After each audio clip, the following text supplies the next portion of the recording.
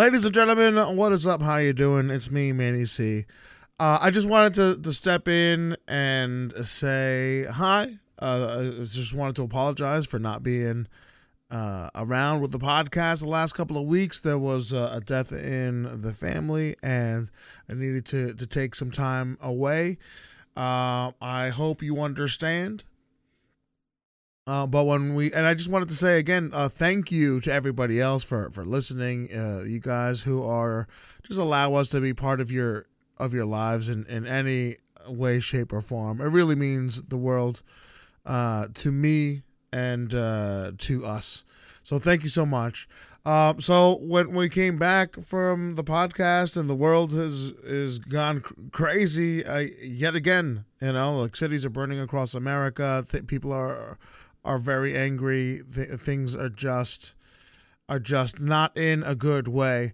We didn't mention any of these things really in the podcast itself. We didn't mention the circumstances leading up to the riots, leading up to the protests.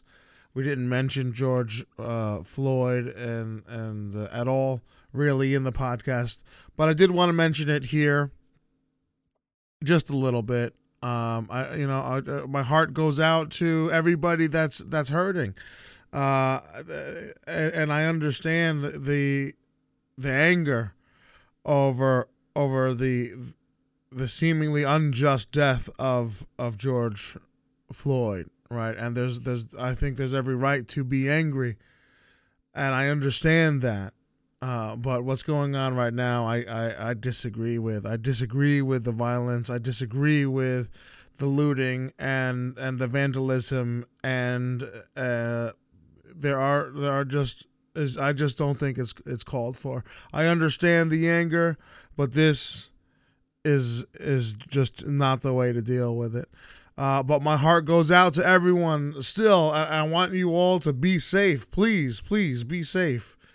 And I'm praying for you all, and yeah, I hope everyone is well. I hope everyone is well, and I hope everyone remains to be well. Stay safe, guys.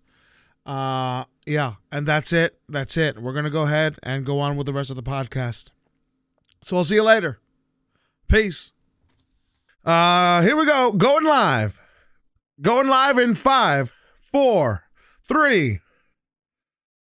Ladies and gentlemen, what's up? How are you doing? It's me, Manny C. I'm sitting here with Brendan, a.k.a. The Token Parent, and the one and only Buddha Will. We are part of the Hardcore Casuals, a collection of oddballs and content creators who's dedicated to bringing you the very best of games, gaming, and all things entertainment. Ladies and gentlemen, welcome to the Hardcore Casuals Lounge. Oh, baby. Buddha, Brendan. How the hell are you guys? Good to be back, Manny. Good to be back. Yeah, good to be back with the listeners. Good to be back with everybody. Good to see you guys. Well, hear you guys, not see you. We don't have the video going this week. We'll try to push for that. No, it's gonna happen. It's gonna. I mean, so one day. Ladies and gentlemen, there you go. I mean, we've been alluding to it here and there, but the cat's out of the bag, I suppose. Video is coming. It will be coming. We have ideas for us to actually set it up in video, that's so yeah soon, hopefully sooner rather than later.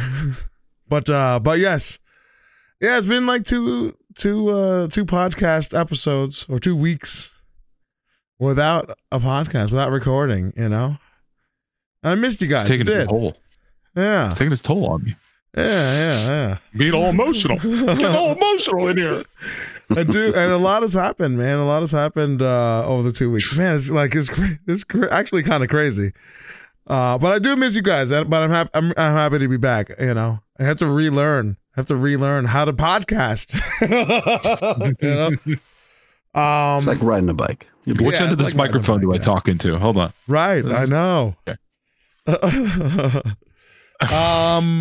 So yeah, let's just start it off. Let's ride on into to see what have we been up to, let's see. Let's start with you, Brendan. Go ahead. What have you been up to on our little respite?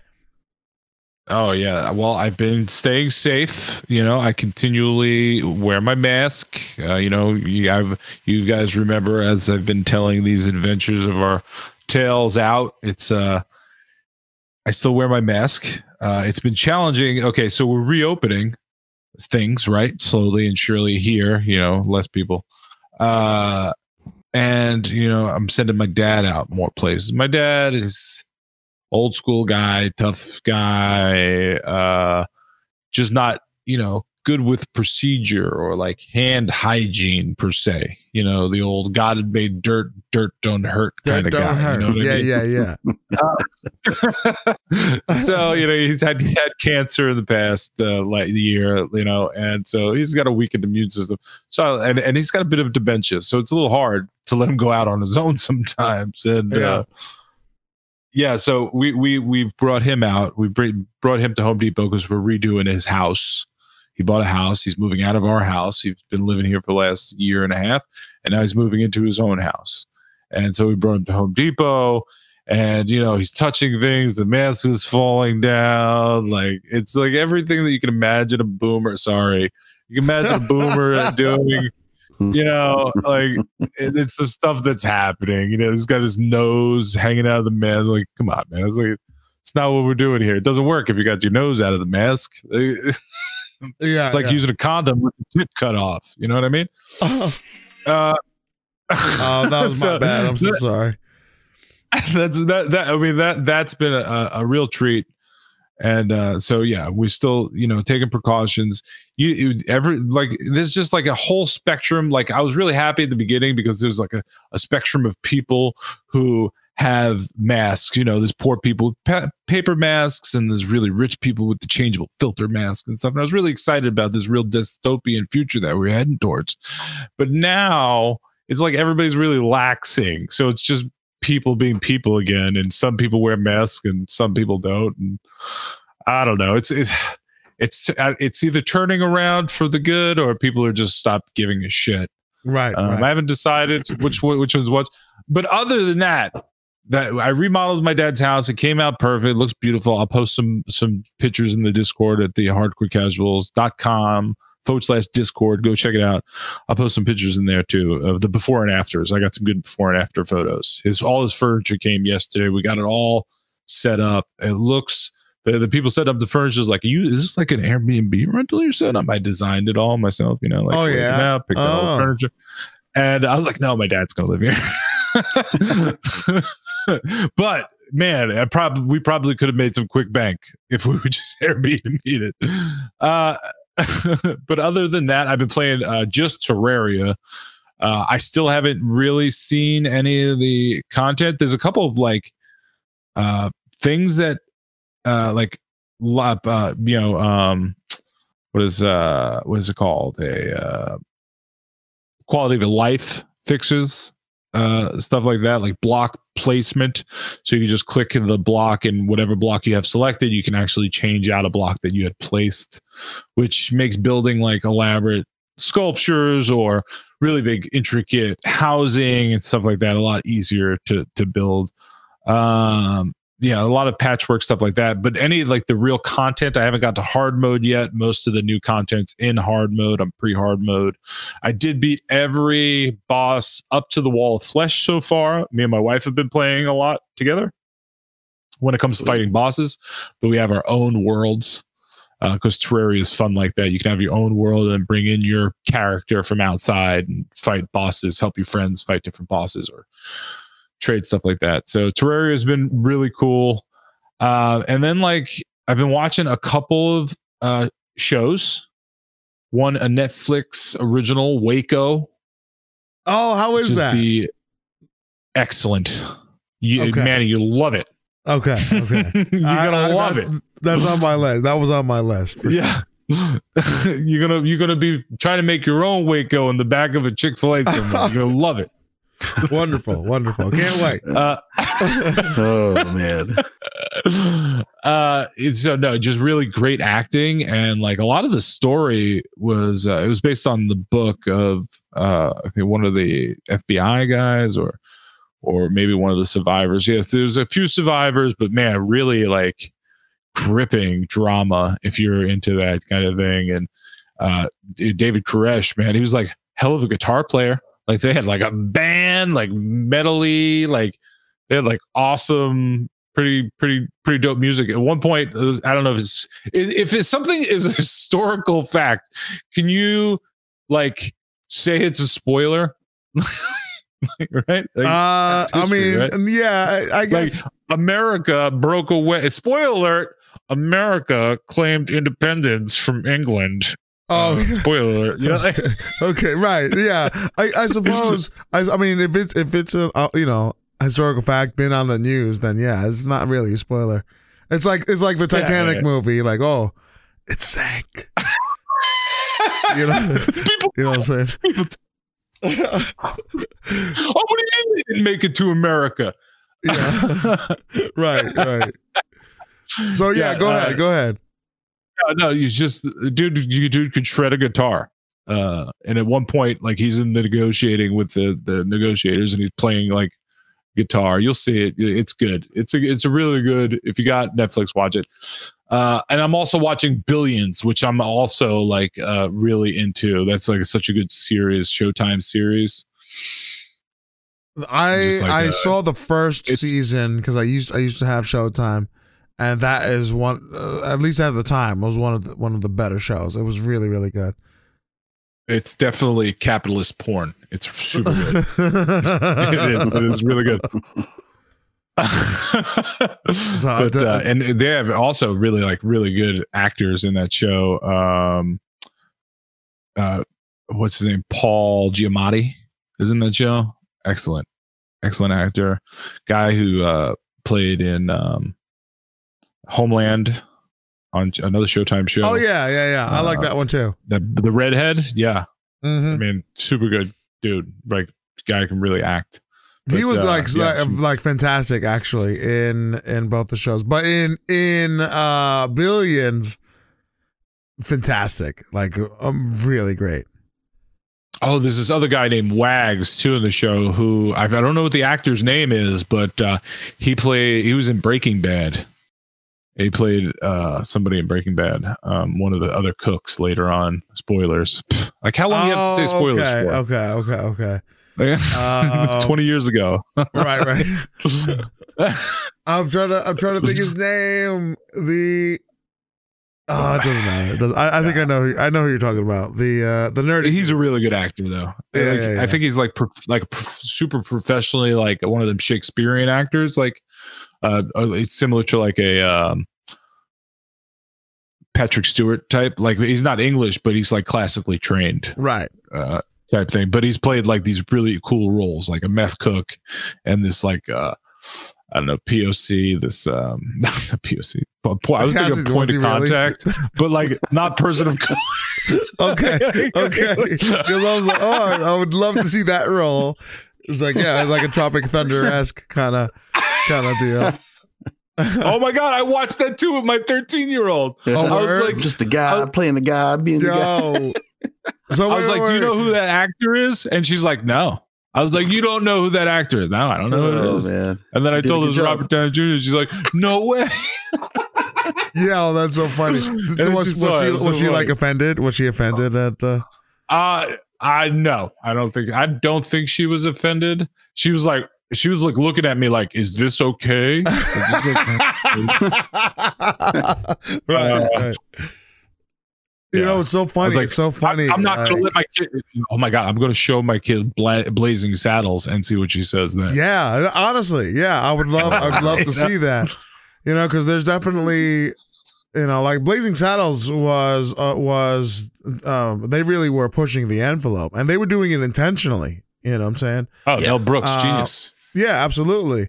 But I mean, you could never get away with that today, and it's unfortunate because you know it there was a point for it. You know, there was a point to it. No, I mean you can like Trauma does a good job of still producing content that pushes all kinds of PC bounds. Yeah, but on the main that's not very far from the mainstream.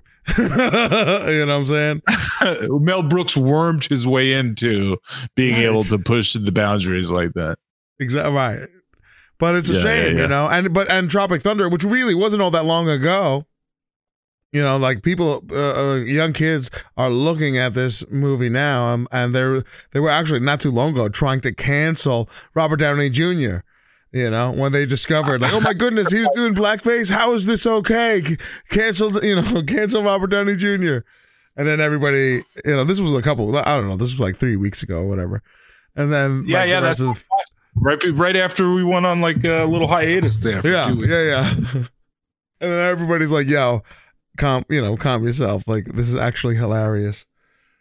You know? Yeah. That's it for me, man. What have you guys been up to? Yeah, Buddha, what you been up to, my friend? What you got? For me, I did play some games. I finally, I couldn't hold out any longer. I told myself, I tell myself every sale when LA Noire goes on sale, I tell myself all the time, like, the next time it goes on sale, I'm getting it. The next time so finally I caved. It was on sale again. And I was like, all right, this time I'm going to go ahead and get it. I love that game. I always thought it was really cool. I love the time era that it's in. And I don't know. I liked it more than the Grand Theft Auto series. So I ended up playing that for a hot minute. And I still enjoy it. It's still good. It looks great still. I don't know if it's like this version of it is a remaster.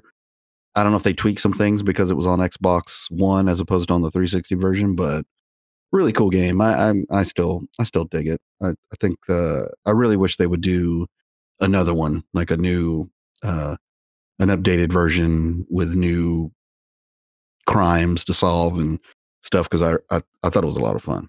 But so I picked that up. I also played this horrible game. It's horrible, but it's good all at the same time. Manny, you might dig it. I don't know, Brandon, how big you were into like Kung Fu theater back in the day, but I was a big Kung Fu theater guy. Like, I loved all those Kung Fu films, the silly noise effects, and the, like, when somebody jumps in the air, you can hear their pants and stuff flapping in the wind, you know? Does The Last Dragon count? Bruce Leroy? Well, Bruce Leroy. No, it doesn't count. That's so good. That was such a good movie. Yeah, it was. There was a time where, like, Kung Fu theater and like everything was a Kung Fu style. Like, you had the monkey style, the drunken fist, and eagle claw, and all these things. But my brother and I love that stuff. We love that stuff. Yeah, my brother. Oh well, you ought to check out this game. It's called Shaolin versus Wu-Tang. Now, as far as the most technical fighting game, it's not. It is not. And I'm not really sure how they've gotten away without not getting some kind of copyright done, because what they've basically done is they've taken characters from all these different Kung Fu flicks and martial arts movies.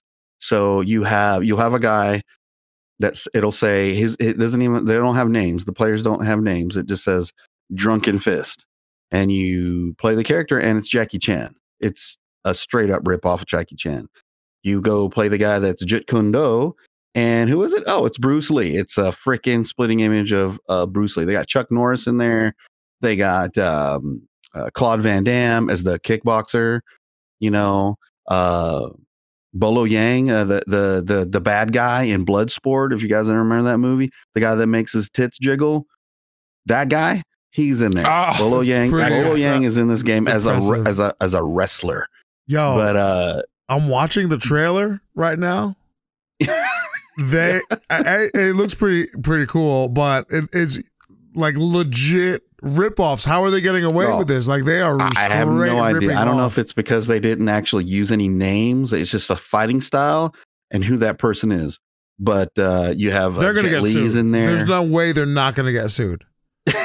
I don't know, but I got that game and I played I played the mess out of it. I really just because of the whole nostalgia, and it has all the sound effects, and instead of like your typical like dodge moves, like, you know, like when you block, they actually do like the Kung Fu films where they're like dodging this, and I don't know. If you check out the trailer for it, see what you think. It's on sale. I think it's like $11. I saw it. My girlfriend laughed at me because I got giddy off of it. I was just like, oh my gosh, look at this. I got to be It Man. You know what I'm saying? Like, Yeah, it was yeah, really yeah. cool. They have it modded here too? Oh, no way, yo. Yeah. So it's just, I don't know. It's a rip off of any cool Kung Fu guy character martial arts movie. But I mean, it's terrible. It's because there's like really not any kind of like, there's not any real story to it or nothing like that. There's no true depth to it. It's just like, if you just want to beat the hell out of somebody in a fighting style, if you want to use the snake style, it's cool in that aspect. And it's got all the sound effects that you would expect from a Kung Fu theater. Like when they hit somebody, when they do something, like it's all those cool little old school sound effects. So if you're a fan of Kung Fu theater, I recommend Shaolin versus Wu-Tang. But if you're just a fighting game fan, you might get 5 minutes of enjoyment out of it, and you're going to be like, right, okay, right, enough. If you like the sound of yeah, if you like that stuff, then I mean, this game is gonna like pull at your heartstrings. I'm telling you. But like, I just get on there every once in a while just because I want to be like, the bad guy from the Kickboxer movie. You know what I mean? So, but other than that, I played Manhunter, which is was a game that I've been looking forward to for a hot minute. If anybody doesn't know what Manhunter is, it's basically an RPG, but you're a shark. So I finally got to be my greatest fear, and it's kind of, I don't know. There's parts of it that are kind of like kind of hokey, kind of really like silly, but the core mechanics of it, of being able to just swim around and eat things constantly to regain health, as you progress along and you keep eating things, you I guess get older and you become a bigger shark at that point. And then when you become a bigger shark, you unlock different abilities, such as like tail whipping and a better sonar, which, sharks don't normally have sonar, but this shark does. And I don't know, it's really cool. I mean, it's just fun just eating people. Honestly, you just jump out of the water. There's parts of it where you're like flopping on the land, just trying to, eat the people that are on the shore. Right. And for whatever reason, it's just a lot of fun. It's a bloody mess, and people are screaming. And as you progress along, you have to they have bosses that you fight, which are basically bounty hunters that are in the game that are as fishermen, and they specialize in killing sharks and all that kind of stuff. And each one has a cool name, or like I think the first boss that I had to fight was a guy called Scaly Pete or something like that. And he's a guy with like a hook arm, like a metal arm, because shark ate his arm off and all that stuff. I don't want to reveal too much in case people want to play it. I don't want to spoil it, but so far I think it's pretty cool. It's a pretty new little game. It's what I expected it to be. I think it's only like $40. It's not a $60 game, but I was able to get that in my Shaolin Wu-Tang game thanks to my Microsoft rewards points. Would be cool. Imagine this. It would be cool if the shark killed bounty hunters, right? But the bounty hunters were actual players, and the more bounty hunters you killed or hurt, maimed, or whatever, right? The bigger you got, the bigger and badder the shark gets, right? And then essentially you can create some sort of community lore, like, oh, the big bad shark, like you can get unlock special signifiers just so like who you're dealing with, that would be pretty cool. Who knows? Maybe later on that would be some Cool. DLC. Yeah, but it is pretty neat. You fight the fisherman guys, and you jump in you can jump in the air and snatch them right off the boat. That is cool. One of my moves was to just jump into the air and land on the boat. Oh, you were just looking at the trailer, the shark one. Yeah, it looks sick. Yeah. And I land on the boat, and I just eat the people as I'm still stuck on the boat, and I'm just eating them, and they're just and it's just blood's everywhere. It's great. I mean, like, I don't know. It's one of the things I've always feared sharks, like since Jaws. Jaws really messed me up as a kid, and the chance to be the shark now, really makes me feel empowered. Like maybe I could deal with something in the water. I'm just playing. I can't.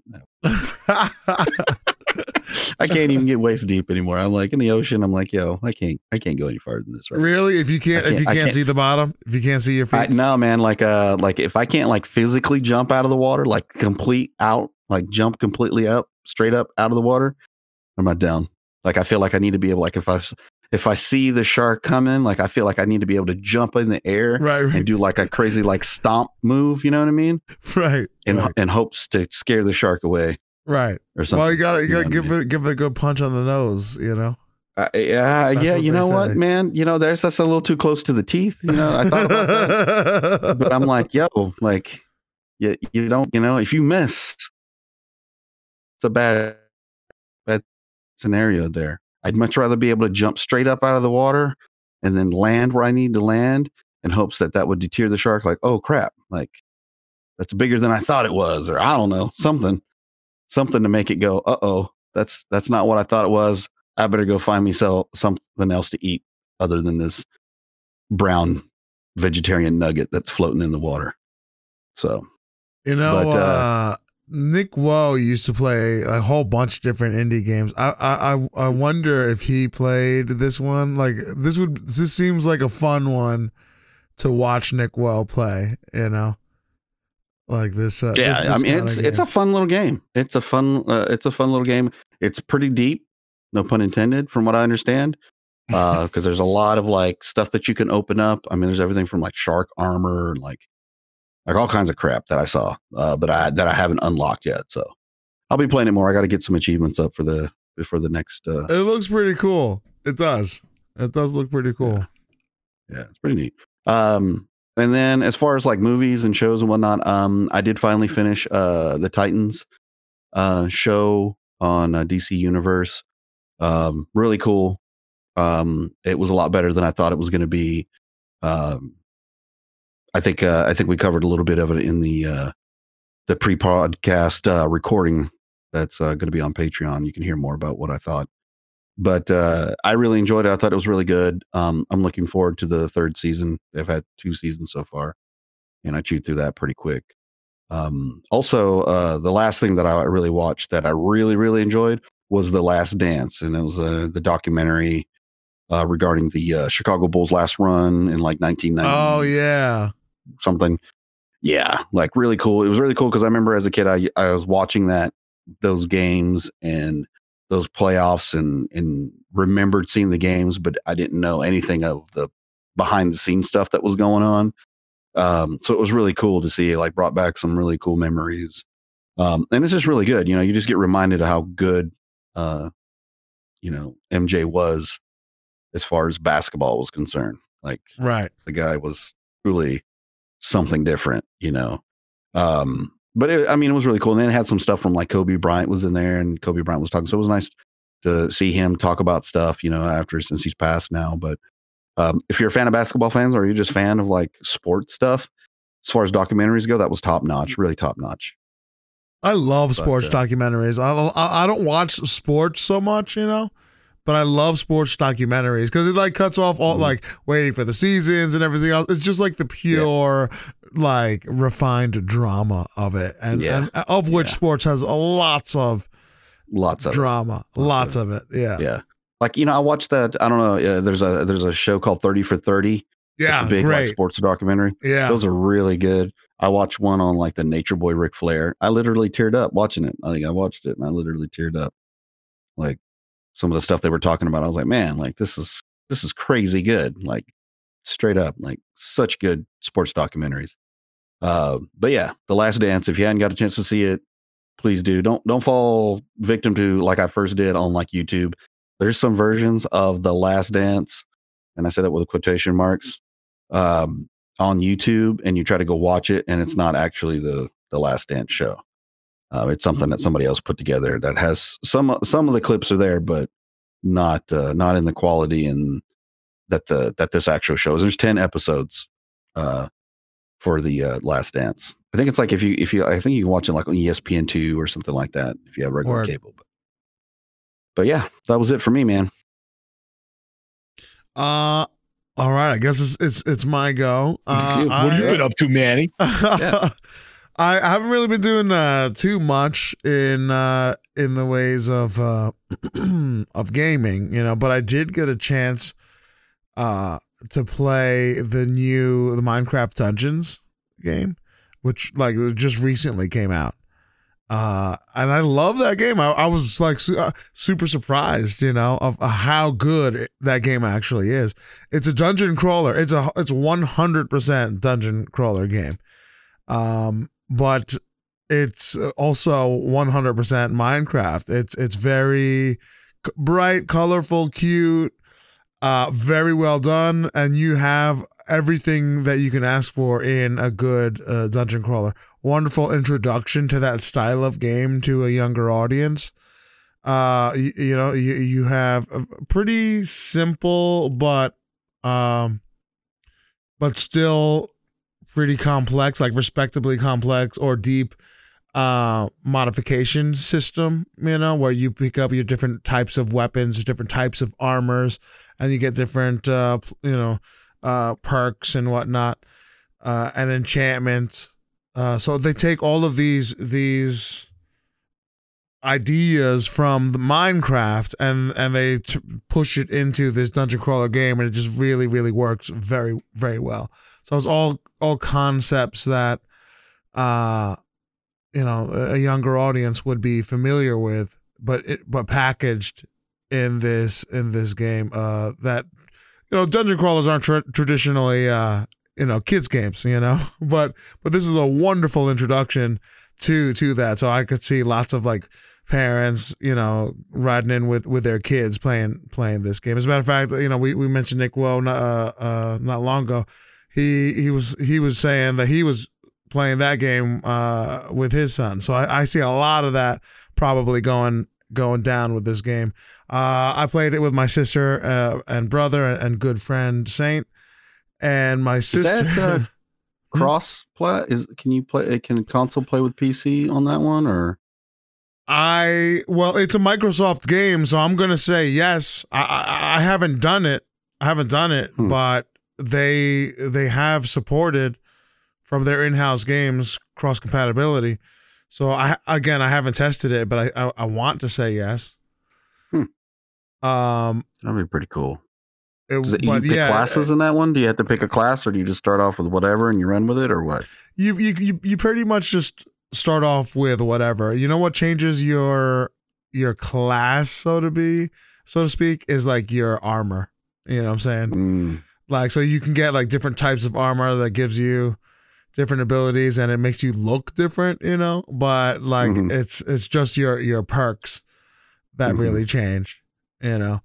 But there's not really like a deep class system, Gotcha. which may be a bummer, because that's a big thing in the dungeon crawlers. But it's like it's a simplified dungeon crawler, but it keeps a lot of the mechanics there.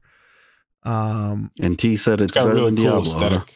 Very good aesthetic. My sister, Steeping Tea, she's like, better than Diablo. It's better than Diablo. Okay, that's a tough order for like Diablo fans. When I looked at it, it looked like Diablo Minecraft to me. So I'm gonna dip my toes in it. I was surprised at how good it was. It was very fun. It was also respectably difficult, like they came in, the creepers came in, they were devastating. There's all kinds of different crazy battles and monsters and whatnot. It was really, really good. It was just a very, very well done game. Very fun. Okay, cool. So Saint, who is he's very much into these kind of games, dungeon, like anything grindy like that. Right. Saint is all about. So he. I remember me and him talking about getting on some Diablo and just running through stuff. He loves Diablo, and so I jumped on with my sister. I was like, yeah, better than Diablo, because I was able to at least keep track with what was going on. You know what I'm saying? Right, What am I right. doing and why? I was able to keep track with that, right? And Saint, he clearly disagrees. He's like, hey, it's a good game, but Diablo is better. Like Diablo's clearly going to be deeper, right? It's going to be much Right, deeper. right, The right. mechanics are going to be much more customizable. But it's a damn good game. It's a damn good game. They did a great job. Minecraft Dungeons, give it a try. It's on Game Pass. Go ahead. That might have to be my entry. I haven't played Diablo. I like diddled with it for like 10 minutes, but since I saw Diablo 4 coming out, I wanted to get into a Diablo-esque game. So this might be like my starting. I'll try this out, see if I like the dungeon crawly thing. And then when Diablo 4 comes out, it's got all that hotness, that MMO type stuff. Then I'll just go full bore into it. Yeah, So I think honestly, I maybe I'll think try that this, sounds like the perfect plan. You can play with your daughter. I think it'll be fun. I think it'll be fun. And it's on Game Pass, right? It's on Game Pass. It's on Game Pass. Absolutely. So I have to assume that it's cross compatible. I haven't. You can, ladies and gentlemen out there, you can tell me if confirm that to me if it is. I want to say yes, but I don't see why it wouldn't be. Either way, great game. What have I been watching? I picked up the Joker movie. Like the movie that recently came out, Joker, right? And I watched it like 3 times over the past 2 weeks. I love that movie. Oh my goodness. That movie is so freaking good. I never watched a movie like that many times in quick succession like that. I just loved it. I loved that movie. It was wonderful. So I was following up my Batman craving. I also picked up a while ago. There was a great sale on the Batman 90s cartoon on iTunes. The iTunes store had a really good sale. Animated series? The animated series. Animated?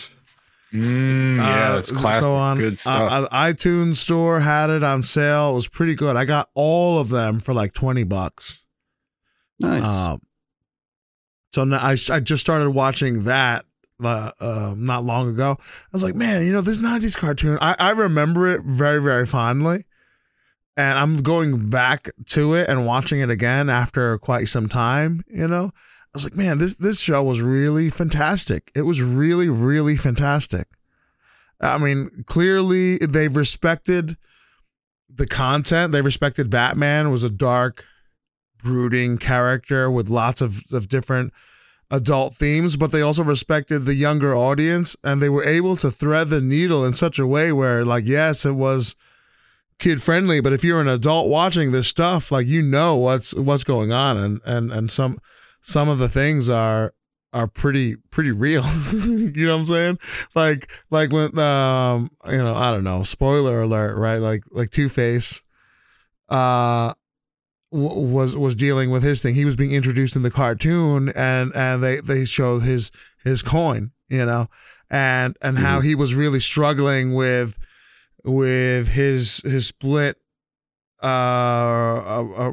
essentially his split personality and his inability to make a decision without this coin, and when he lost his coin, and he's like weeping, and searching for his coin. I was like, yo, this is like children's cartoon, right? You know what I'm saying? Yeah. But it was hard hitting. It was hard hitting, yeah. and they didn't hold. I mean, in some respects, they didn't hold it back. Hold any punches, and still managed to do it in a child friendly way. Really, kudos to these guys. The cartoon is fantastic.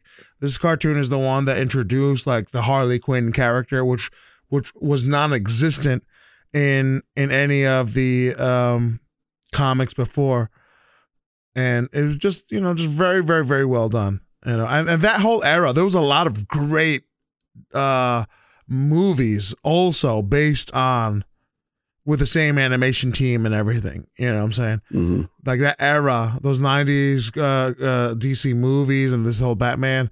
Also the music. Like this was the same music that was done with the Tim Burton, right? Mm-hmm. I love that music. It was so fantastic also. You know, it's like iconic Batman for like a decade. Honestly, all that DC animation stuff has been good for a long time. It continues to just put out great content.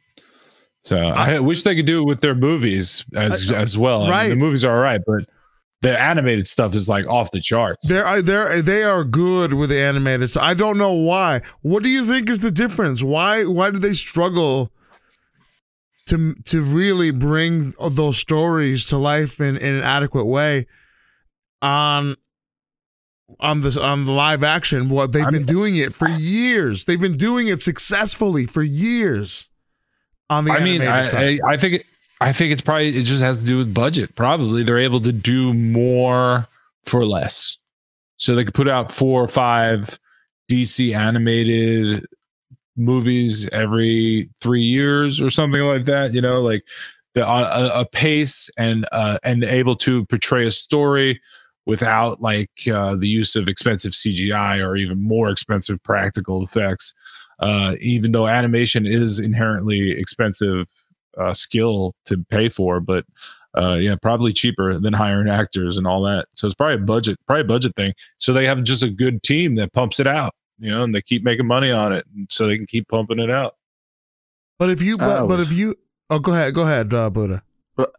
Well, I just always figured that, you know, for whatever reason, like the people that do the animated movies are more tuned in to what's going on comic book wise. Because you see that in a lot of like animation, like, you know, Japanese anime, you know, is notorious for having a really good animated series that's based off a manga. And then they go do a live action and the live action just trash. Like it's just can't even hold a candle to it.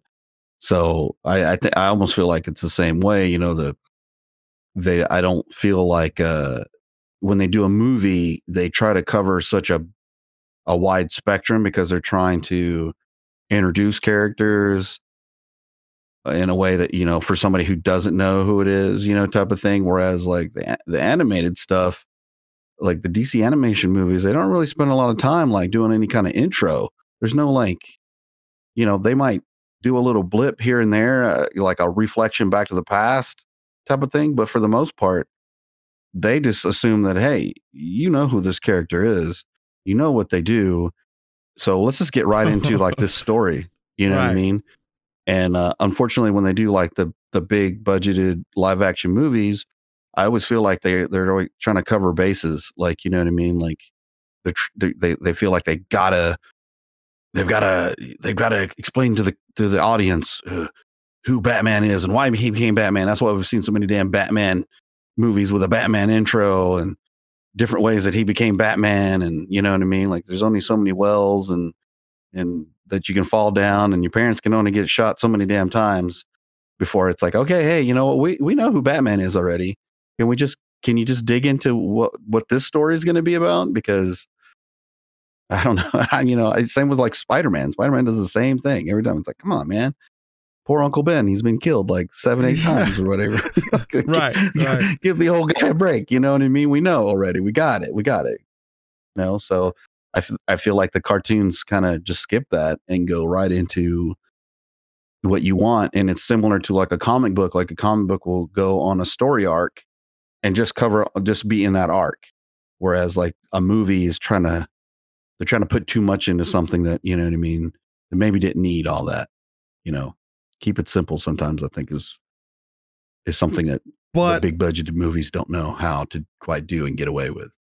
But they have the teams that know how to do it. They've done it, right? So take, for example, I mean, really, so many of the DC cartoon movies have been really, really fantastic. There's one in particular I remember. I forget the name of it. It was probably Death in the Family, where, I mean, they took the 90s kid-friendly cartoon, right? But again, they've always been pretty dark, even for a quote-unquote kids cartoon. It was always pretty dark, even from the beginning, as I'm finding out, as I'm rewatching. But this movie in particular was crazy, crazy dark. It was crazy, crazy dark, where like essentially horrible things happen to Robin, and a deeply has a profound impact on Batman and his circle of trusted friends and whatnot.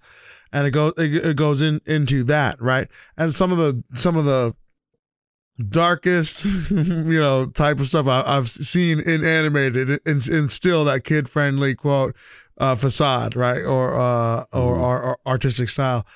And it was really just great. Everything about it. All right. So they have the ability, the team, the artistic wherewithal to do this, but they have not done it when it comes to the DC universe big budget picture. In a big budget picture, maybe it's in a sense what Tolkien is saying as far as just the big budget is, because then with big budget comes big expectation, comes more people coming in and saying that may not necessarily, to your point, Buddha, that may not necessarily be deep into just the comic book itself, but they have other ideas of what's important, and then you have too many chefs, too many cooks in the kitchen. You know what I'm saying? Everybody with their own idea. I think maybe it's a combination of both your points. Like the bigger the budget, people are coming in like, hey, this is what I don't know anything about about these damn characters, but what we really need is pop pop pop. You know what I'm saying? Yeah. Honestly, that's like Paul Feig, right? When he came in with 2016 Ghostbusters and rewrote all like the fan thing. So you got these big name producers coming in, and sometimes they just rewrite. They don't care about canon. They don't give a shit. Right. So yeah, I see Buddha's point. Like these people are a little closer to it. Yeah. Maybe well, I mean, it's fans almost like themselves. a degradation. You know what I mean? So it's like you have like say the comic book, right? And you have the people that read the comic book, so they know the story really well, and then they go to the animated film, and the animated film does okay, but it's not as good as the comic book. Like for example, like Batman Hush. Like if you get a chance to watch that, it's a really great animated movie. Like it's really good. And that was relatively recent, right? That's relatively recent. Yeah. So if you go back and watch the story or read the story arc for that, it's a lot more brutal and a lot like there's so many things that they didn't put in the animated movie. And then then you take that animated movie and then you go on and to do a live action, and it like every time it just loses a little bit more. It loses a little bit more, and then finally when you get to live action, it's kind of like what were they doing? Like why did they leave this, and why did they? You know what I mean? There's a lot of questions that always get left out. And, there's no telling, what really goes on and how they dissect that out. But it always seems to be lacking whenever it gets to the final, like, live action. And, I found out at the hard way. I watched the Hush animation movie before taking a gander at the actual comic book. And I was like, just flipping through the pages, not even reading dialogue, just flipping through the pages and looking at some of the stuff that was in that story, completely different. Like I was like, oh, whoa, look at that. Like, what is this about? Like that wasn't I didn't see that. You know what I mean? And I remember talking to one of the guys that read that story arc, and I asked him, I said, hey man, what'd you think of that movie? And he was like, oh, it was horrible. And I was like, really? I thought it was decent. He's like, nah, man. He's like, you need to check out the actual story. And that's what prompted me to go look. And I just went into a Barnes and Noble, and I just, they've got it on the shelf, like the graphic novel. You can, buy it. And I just opened. I was like, man, how bad can it be? And then I opened it up and I started looking at things. I was like, oh, I see what he's talking about. So I don't know. I don't know why they do that, but it's a shame. It's a shame that we can't get the real deal like as it was coming from the comic book. I mean, it's the same. I guess the same thing with books, right? People read a book, and then they go to the movie and they're like, what the hell? That wasn't in the book. Right. I guess. But to a point, there's going to be a lot of that because it's totally different mediums. You know what I'm saying? From book. Yeah, true. But like I've seen what was it? Watchmen, the movie, which I actually liked. The Watchmen movie. There were things that were definitely different, but I feel that the comic book for Watchmen was a masterpiece. It's wonderful. Go read it's it. Right? Probably one of the greatest. Yeah, absolutely. And the movie was pretty good. I thought there were things that were better done in the comic book, and it's not going to be as good. The comic book's still the best. Yeah. But all things being equal, they did a decent job. They did a decent job of tying it all together. You know what I'm saying? I tell you what's pretty neat. We're talking about X-Men. Watchmen is on the DC universe. They have they put the Watchmen movie on there, but they also put the Watchmen animated comic book. So it's the original comic book, but it's animated. It's very like it's not animated in a way like watching like a cartoon. Right. But it's like, it's the comic book and like pieces of the comic book actually move. I love how sometimes they do that. I love and I just set it on like autoplay because you can do it as an autoplay and let it, play at your leisure. And I just put it on in the background and like, I reminisce over the comic book because it's been a long time since I actually read it. But it's really cool to just sit there and just be able to like kind of watch it, and have it going on in your background. It's pretty cool. I might do a watch party for it. Now that I think about it. That'd be a good idea. I had Watchmen. I freaking straight up lost it. I have no idea where the hell it is. I've been looking for it for like 2 years. I'm just gonna buy it. I'm gonna buy a new one. But yeah. All right, that was good, man. That was some good conversations. We talked a little bit more about some of those things in the pre-podcast, and we have some more coming up in some of the stories up ahead. But let's take a little break. You want to take a little break? Let's take a little break. Yeah, this is a wonderful time. Yeah, a little respite. All right, ladies and gentlemen, we'll be back after a word from our sponsors. Oh, hey, Manny. How you doing? Hey, what's up? Did you know? What? Did you know that there is this brief intermission during the Hardcore Casuals podcast? Oh, really? There's an intermission? Yeah, there is now. You know what would be great to fill this intermission with? What? A little ad. A little ad? Oh, you know what? That actually sounds like a pretty good idea. What kind of ads do you think? I think we need to reach out to those in the Hardcore Casual community. I think that would be a lovely idea. Hey, like I said before, I would be happy to shill for whoever wanted to in this nice little intermission. It's just a little brief little ad, and then boom. Guess what? Boom. Yeah. That shows that you support the podcast. Support the podcast. And the Hardcore Casuals stream team. Huh. I like it. Yeah. Go figure. You should go to anybody that's interested in this little ad. You should go to the hardcorecasuals.com /Discord and hop on in and reach out, Do we have an email address maybe they can email? We do. You can go into info@thehardcorecasuals.com. Info@thehardcorecasuals.com. It's as simple as that. Yeah. Sounds great. Sounds great. So let's get back to it, huh? Yeah. And just like that, we are back. We are back. Woo. Oh, thank you so much, sponsors. Yeah. Appreciate it. Yeah. Thanks for keeping the lights on. Thanks for keeping the lights on, guys. All right. And with that, there's that sound, sweet sound I haven't heard. Our little newsboy. Oh, you better be wearing a mask on that corner. Wearing a mask. He's getting taller. He's getting taller. He's growing week to week, man. I swear this kid's growing. So He's got a starter stash going. Right. Yeah. So you can see it. So we haven't been on for a couple weeks. So there was a couple stories that we missed. So we have a little section here of the news entitled promptly, "What did we miss?" There we go. So there's story number one. Story number one.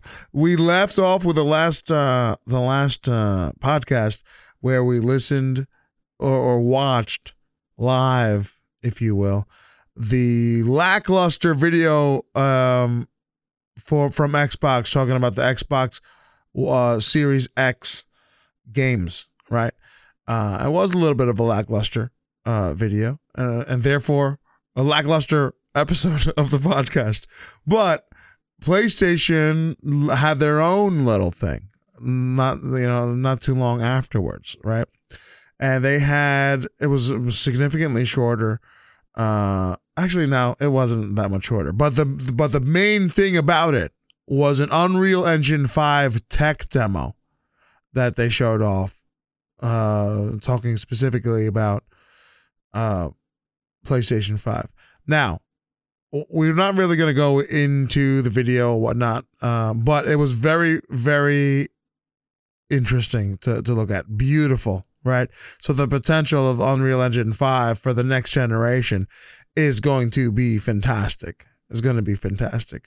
So just very quickly, and we'll start with you, Buddha, because I know we all watched this before. What were your thoughts on the PlayStation press event, but when they unveiled the Unreal Engine 5, and what do you think thoughts of the presentation itself, and the potential of it moving forward?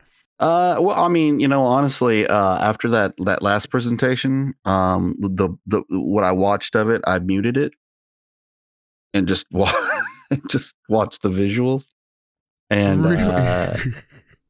I wasn't about to go through any of the. I want just the graphics, Right? and is it going to look good?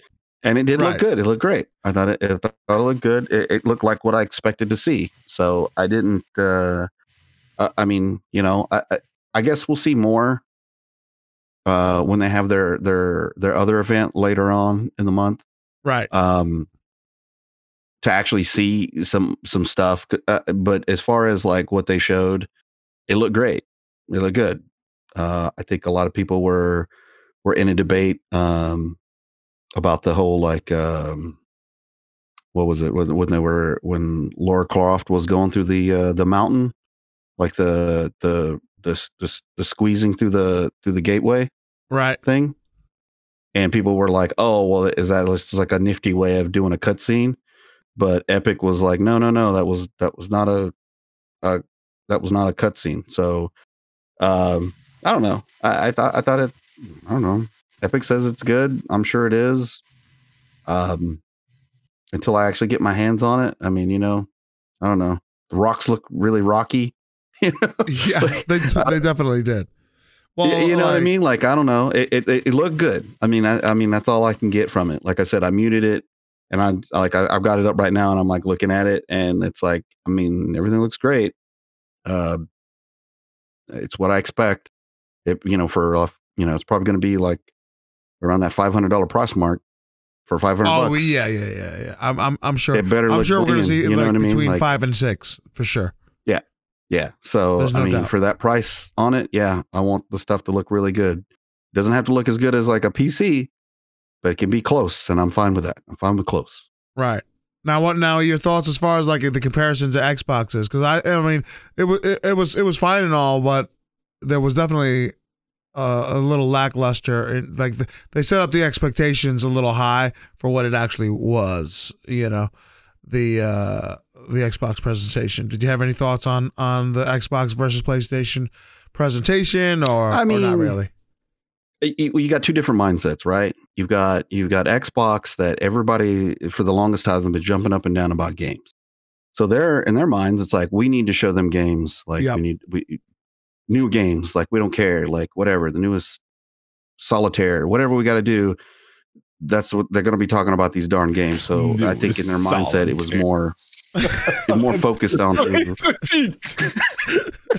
You know what I mean? Like, oh man, we got to get the Solitaire game out because the kids are gonna be jumping up and down about it. You know what I mean? Whereas like Sony, it's a little bit different. because they've had this like exclusive at the cool games mantra thing going on for the longest time. So for them, like they want to show things off in a different manner. And I think that's why they did such like that first presentation that we got with the really boring technical stuff. I think that's why we got that, is because that's like, to them, they feel like, well, our fan base, our fanboys are going to buy PlayStation regardless. They're going to want it. We don't have to prove that we're better. We just have to prove that we're better than we were last gen. You know what I mean? Right. So I just think it's a little bit just different. I mean, Xbox has got their big thing going down in July, and we're probably going to see more of what we wanted to see from that first round, just like Sony's got their stuff going in the next month or this coming month, and it'll probably show us more of what we wanted to see from them. So, I mean, either way, man, it's going to be next gen consoles. I mean, they look great. They're going to be expensive. They're going to look great. Uh-huh. And, it's, I mean, I know me and you talked about it before. It's not a question of what we're getting, because we've already kind of decided, hey, I think we want both. But it's a matter of what we're going to get first. I mean, for me, I think I'm going to probably lean towards the Xbox, because I feel like the backwards compatible expectations are what I want. And the PlayStation, I'm going to, wait a little bit, and then I'm going to end up getting, but I'm going to get it. You know what I mean? I'm not going to be able to pass up on it. Because I'm with you. They do have stuff exclusively that you're going to want. You know what I mean? And right. And I don't get really into the fanboy stuff. I don't really agree with it. I think it's dumb. Like, gamers just want a game.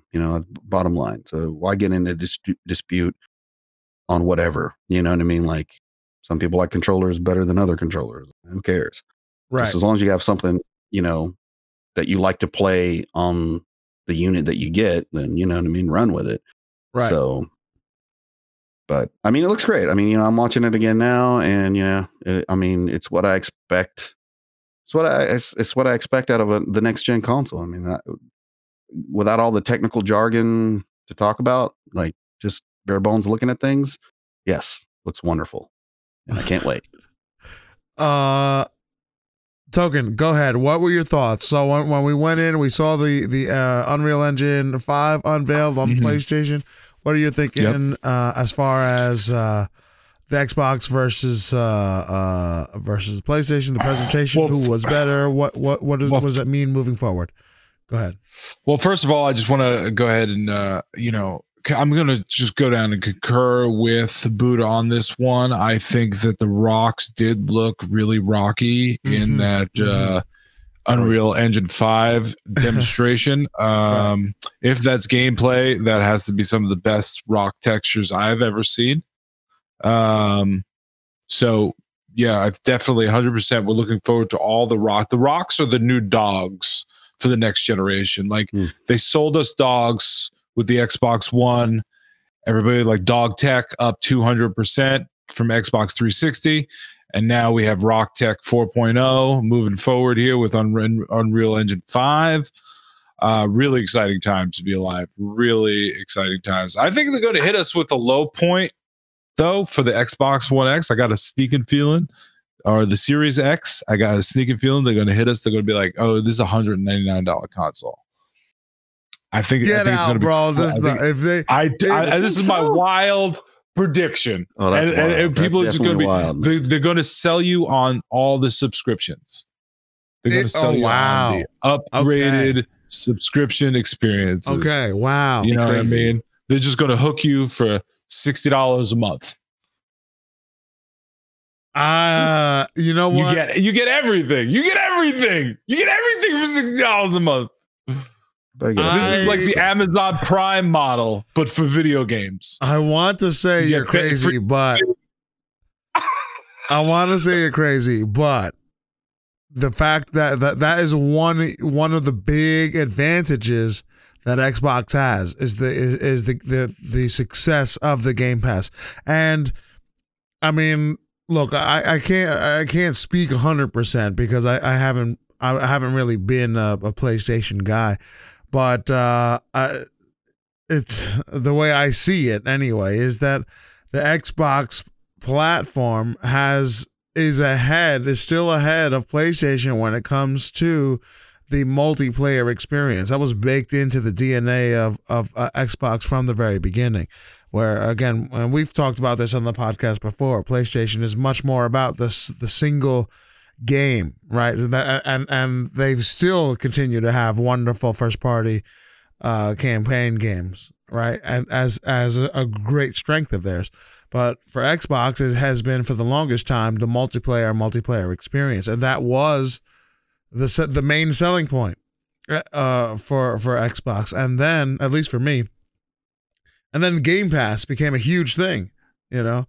If they were to leverage that, the Game Pass backwards compatibility with the games with gold, which is you get a lot of free games just off of that. All those services, you combine it together. Ultimate Game Pass with an artificially cheap system to get you into the microtransaction loop. That would be killer. Yep. That would be killer. I'm not sure so part of me says that's freaking crazy talk. Part of me says that's crazy talk. But if that were to come, if it were to actually shake out like that, it would probably be a risky move. But it would make sense. I can see how it would make sense, and Microsoft could absorb the short-term loss. Right. It's not for short-term loss. It's paying upfront profits. Right. So they're just like, boom, we'll hit you with the big number. Oh yes, developer is great. We're gonna give you the game. Look, we'll just projected sales would have been this. We'll say it's whatever your number is. We'll add 5% to that. Okay, good. It launches 2,000 games available. Everything's backwards compatible. $60 a month plus $200 for the system. Most powerful game console ever made. Oh, you know what? I hope that you're right. I do. I hope that you're right. Crazy. I feel that it's likely not going to happen, but this is one of those things where I want to be wrong. You know, in my pocketbook. They announced the Sega Saturn, right? And then they released it the next day. I mean, yeah, it was terrible. Like the Sega Saturns didn't sell. Like no pre-marketing, no hype building, nothing like that. Right. So there has been disastrous marketing ploys or stuff like that. So who knows, man? It's like everything's so secretive when it comes to price. And it's just nothing but people speculating, and right, so it's hard to get it. But that would be pretty fun, though. I don't know. Could they really eat the loss on something like that? I mean, this thing's got so many flops. That's true. There's a lot of flops. So many. But flops I mean, what's the formula? There's always been this console itself has always been a loss leader from the beginning. You know, like you take a little bit off the top to get the price in, but people generally buy 2 point something games per purchase. That's why the pickup rate is so important, or attach rate is so important. And they get their money back from the games, but they already have built in the subscription, and that's what they really want. They just want to increase that number that they're already at. What was it? Over $1 million, or what was the article we talked about last time? I forget how many million they had, but it was it was a 10 million, something like that. It was something like that. Something like that. Yeah. Oh, yeah. Very good for Game Pass. Right, for Game Pass. Yeah. And they're eating those losses too, though. To be fair, they're eating those losses because they're giving you like Game Pass for like $1 a month. Like if you get on one of them buy-in deals, it's like, hey, you can re-up your Xbox Gold for $1 a month for 12 more months or something like that. So they're definitely laying that track. It's like a heroin dealer. Okay, they're giving them a taste. Yeah. We're all getting a taste. Full disclosure, I got a free couple of years of Game Pass from Microsoft being a Mixer partner. So full disclosure, I love it, man. It tastes so good. I concur. I think you know what? It's not. The more we're talking about it, the less crazy it sounds. I think it's unlikely. The 200, I don't know. But I hope I'm wrong. That would be a crazy prediction to come true if it were. But we're gonna see. We're gonna see. It's not. You might be crazy like a fox. You know what I'm saying? or if Sony has production problems, Microsoft walks away with it too, because they're Microsoft's already touting that they'll be ready to go. Right. Come release time. Right. So. Well, we shall see. We shall see. Interesting. I thought the video was incredibly impressive.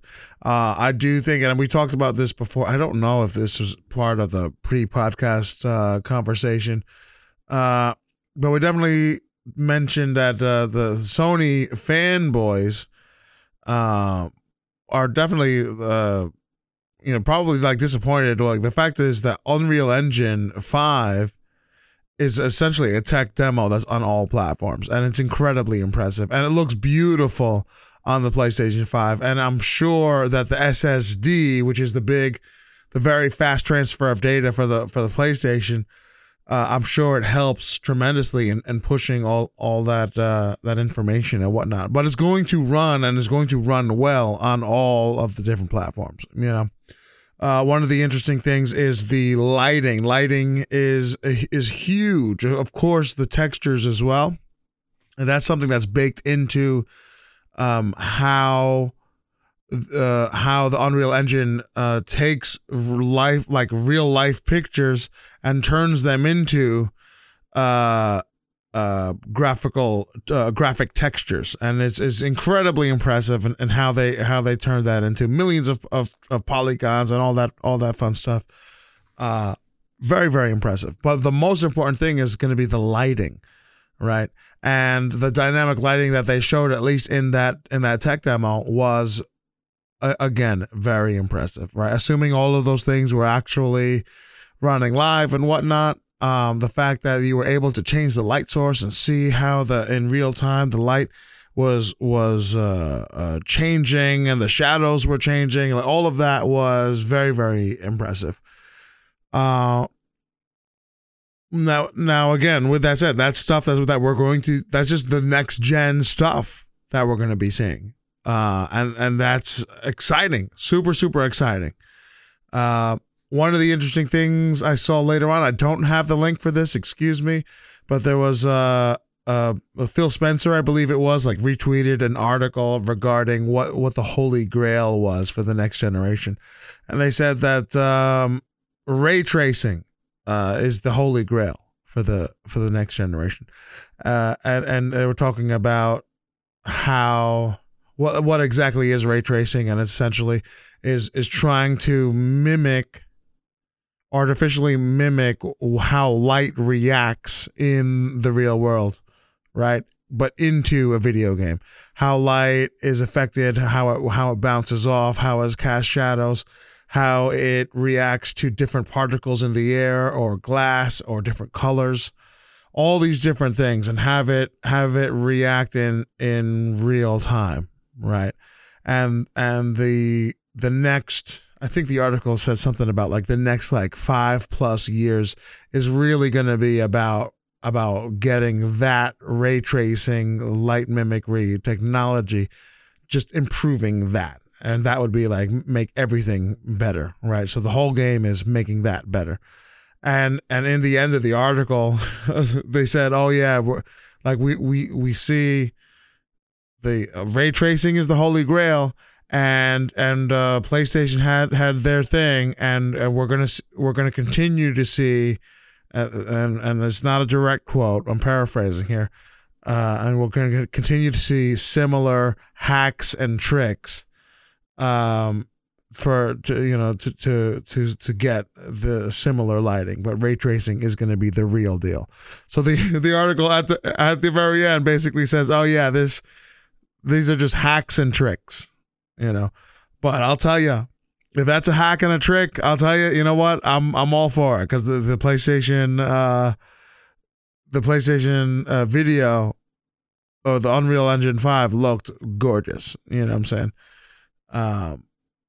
But yeah, and we've been seeing similar quote unquote hacks and tricks for a long time, for many years on like Minecraft, right? The different lighting engines and different things like that.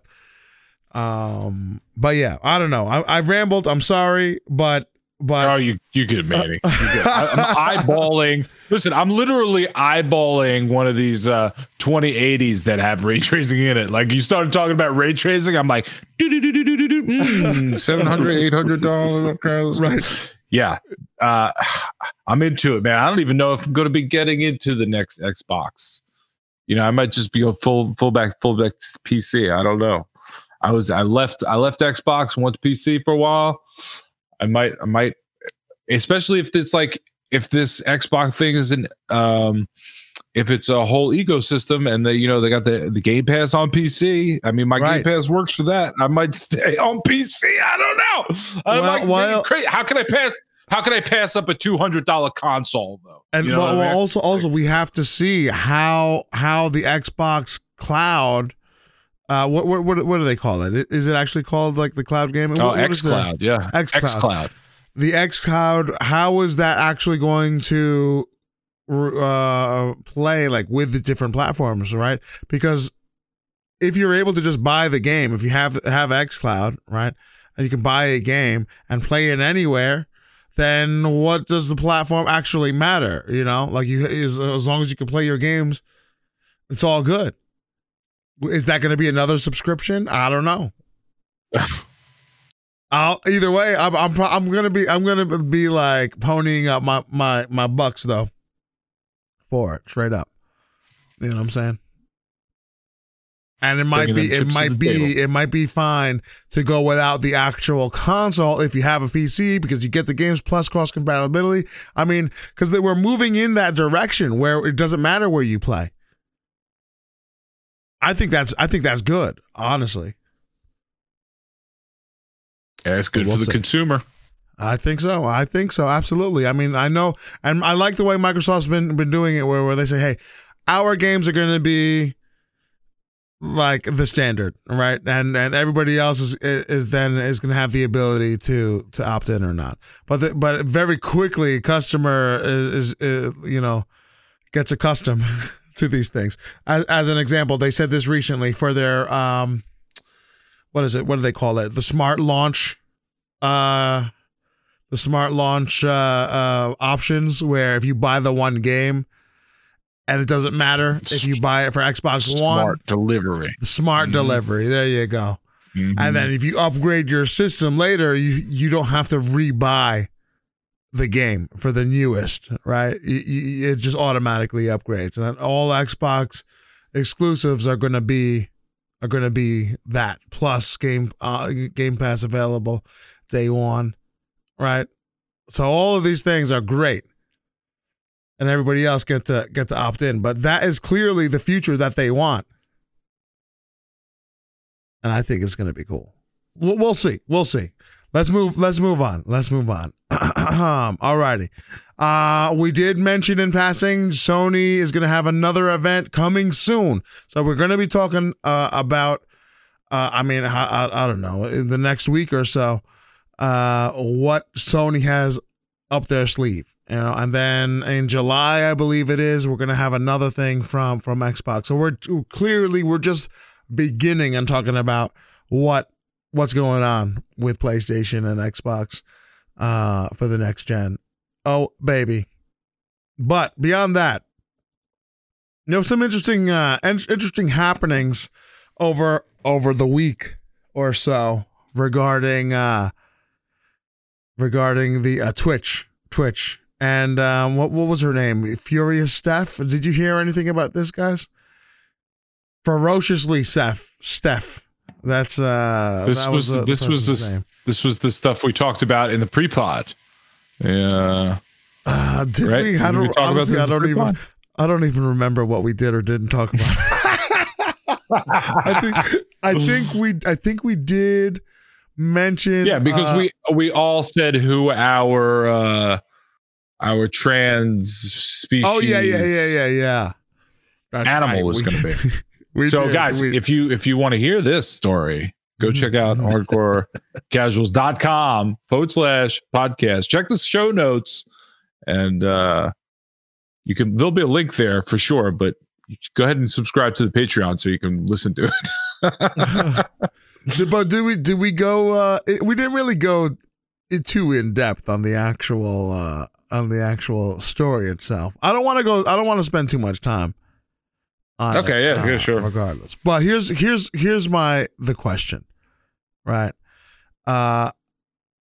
Like specific. Well, first of all, let's skip ahead if you don't mind. This question, this whole controversy started with a question posed by these people, and the question was: does voice chat give players an unfair advantage? Right.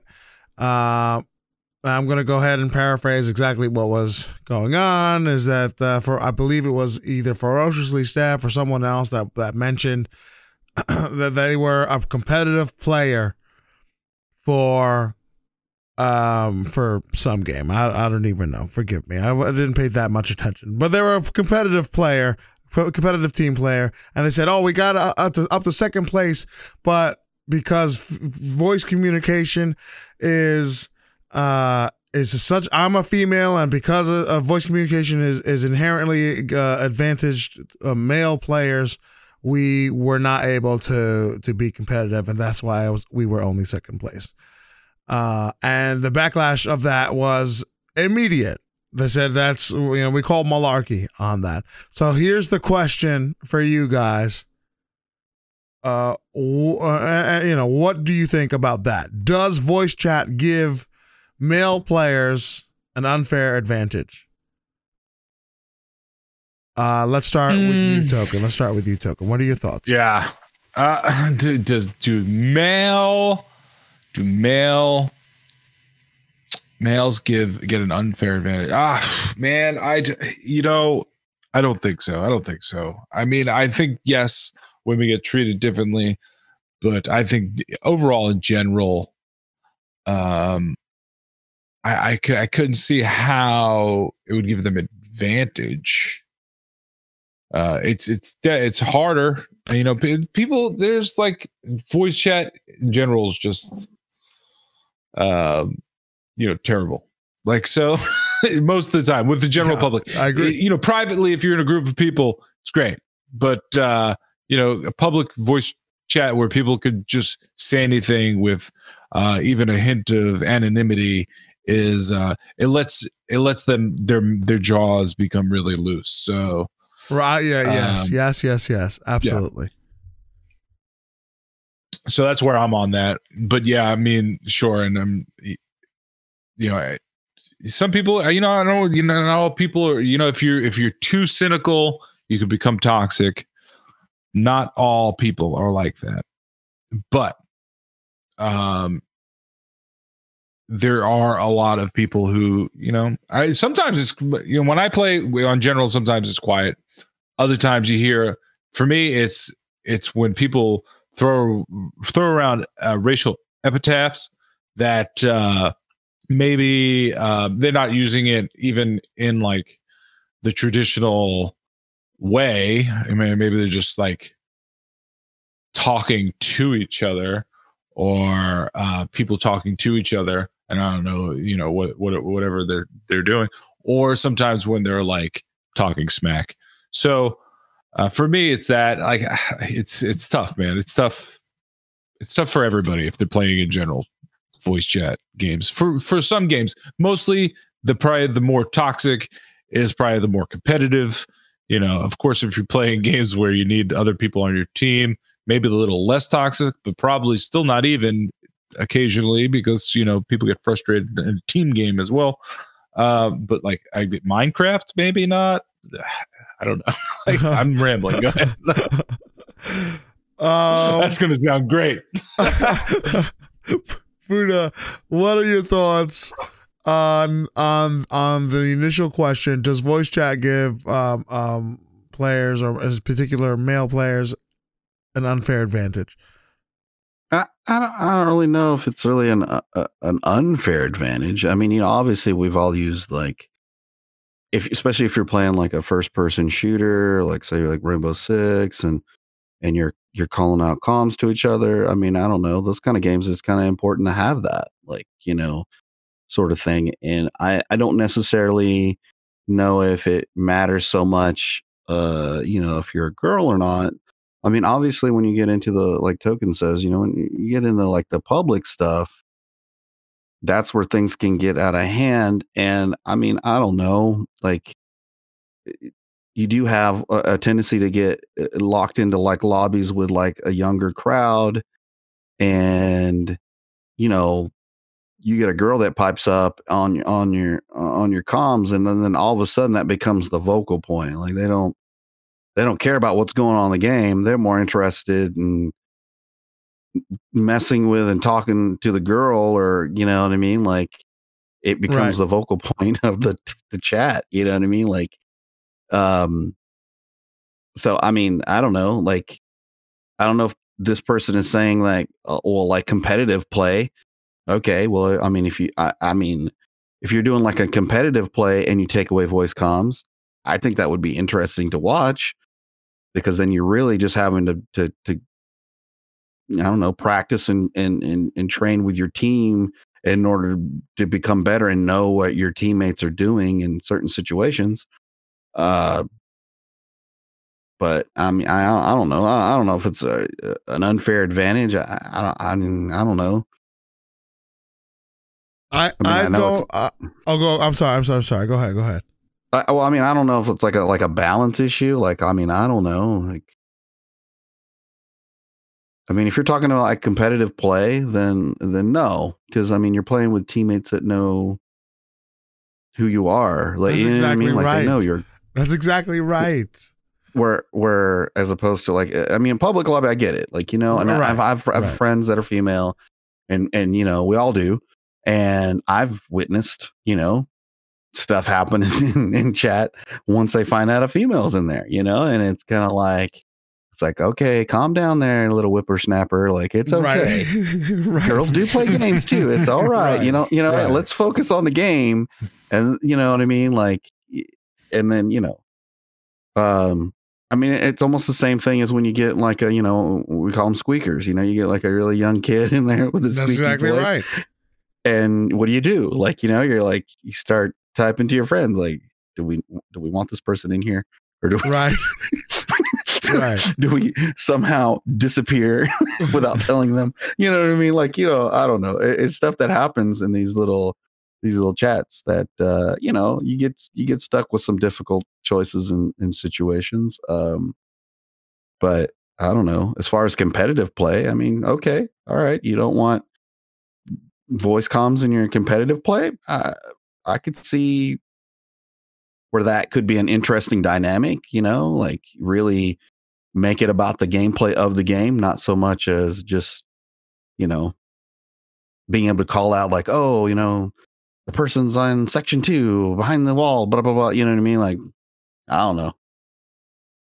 But as far as like for some games, maybe, but your point is like for competitive play, and this is specifically, that's what this notion is saying, that specifically for competitive play, that it creates an unfair advantage. I don't understand that at all. Because you're not, for esports and whatnot, you're very, very seldomly going up in teams of people that you don't know. For the vast majority of esports or professional play, you're playing with teammates that you sit together and you practice, that you've worked to become part of, and you have plays, and there's not going to be like, oh wait a minute, you're a girl, yeah. You know what I'm saying? Like, there's no surprise in that. Public lobby, fine, that's a completely different animal, But for competitive play, for the notion that, oh well, this is competitive play, we got it to second place, but because I'm a female and the inherent sexism in voice chat, we couldn't succeed. I think that's a bunch of bull. You know what I'm saying? The notion of I was just looking at it, where for whatever her name is, Ferociously Steph says, here it goes. Quote, the only way to have a level playing field at the highest level of play is to not have voice chat, to not have people give up their linguistic profiles. I'm sorry, that doesn't make sense. It doesn't make sense. You know, well, most of the time, your voice chat is for a team, and it doesn't matter. And if you're playing, let's say, a fighting game or whatnot, you know what, just being like a girl will probably be an advantage. You know what I'm saying? Get your opponent all flustered, because they're socially awkward or whatnot.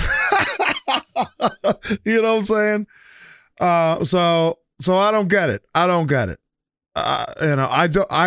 think, yes, there are, but it's not. There are situations where being in public lobbies is problematic. But you know what? It's also not just a female experience. I go into voice chat all the time, and they're like, oh, you're a boomer, or if you're just new to a game, you're a noob, or if you're young, you're a squeaker.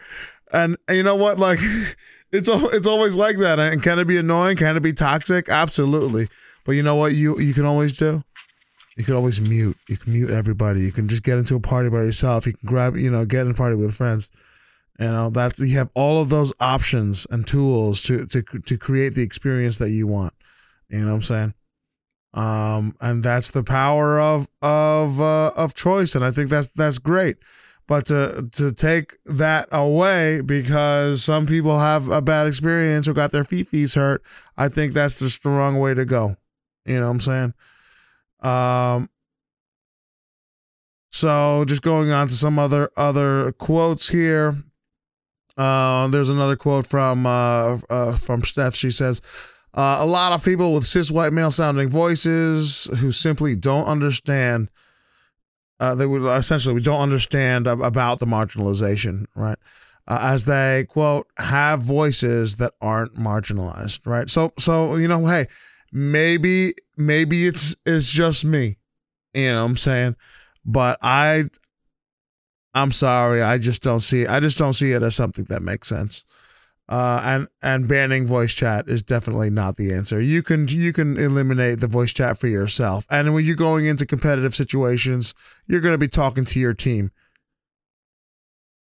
And it shouldn't be it shouldn't be a surprise after all of the practice meetings and practice games. It shouldn't be a surprise. You know what I'm saying? It shouldn't be much of a surprise.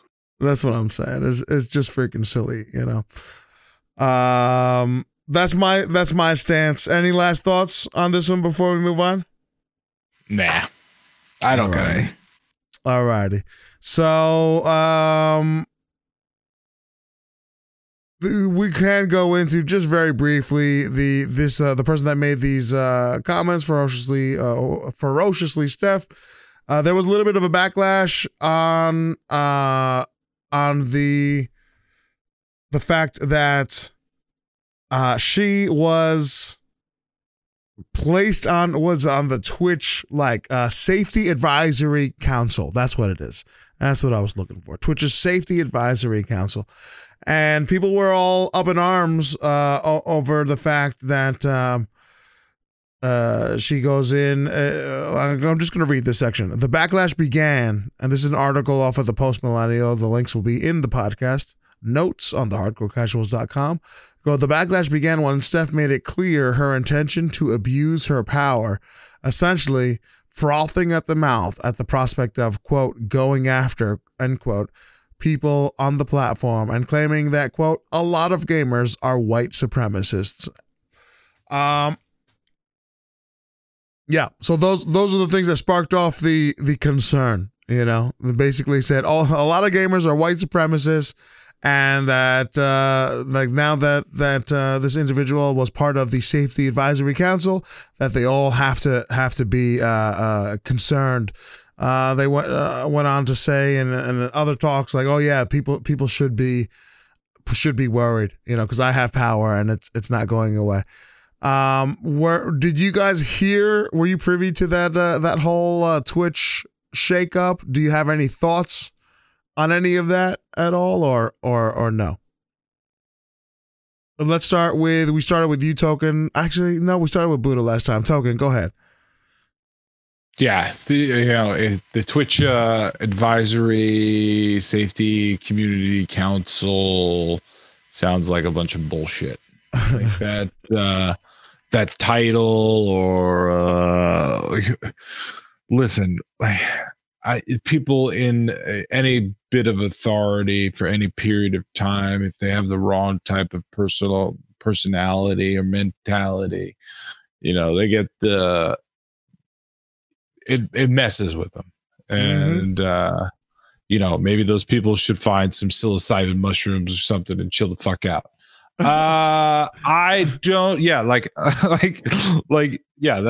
that's it. Like, people, I hate people with power trips, and like we're seeing some stuff with power tripping right now.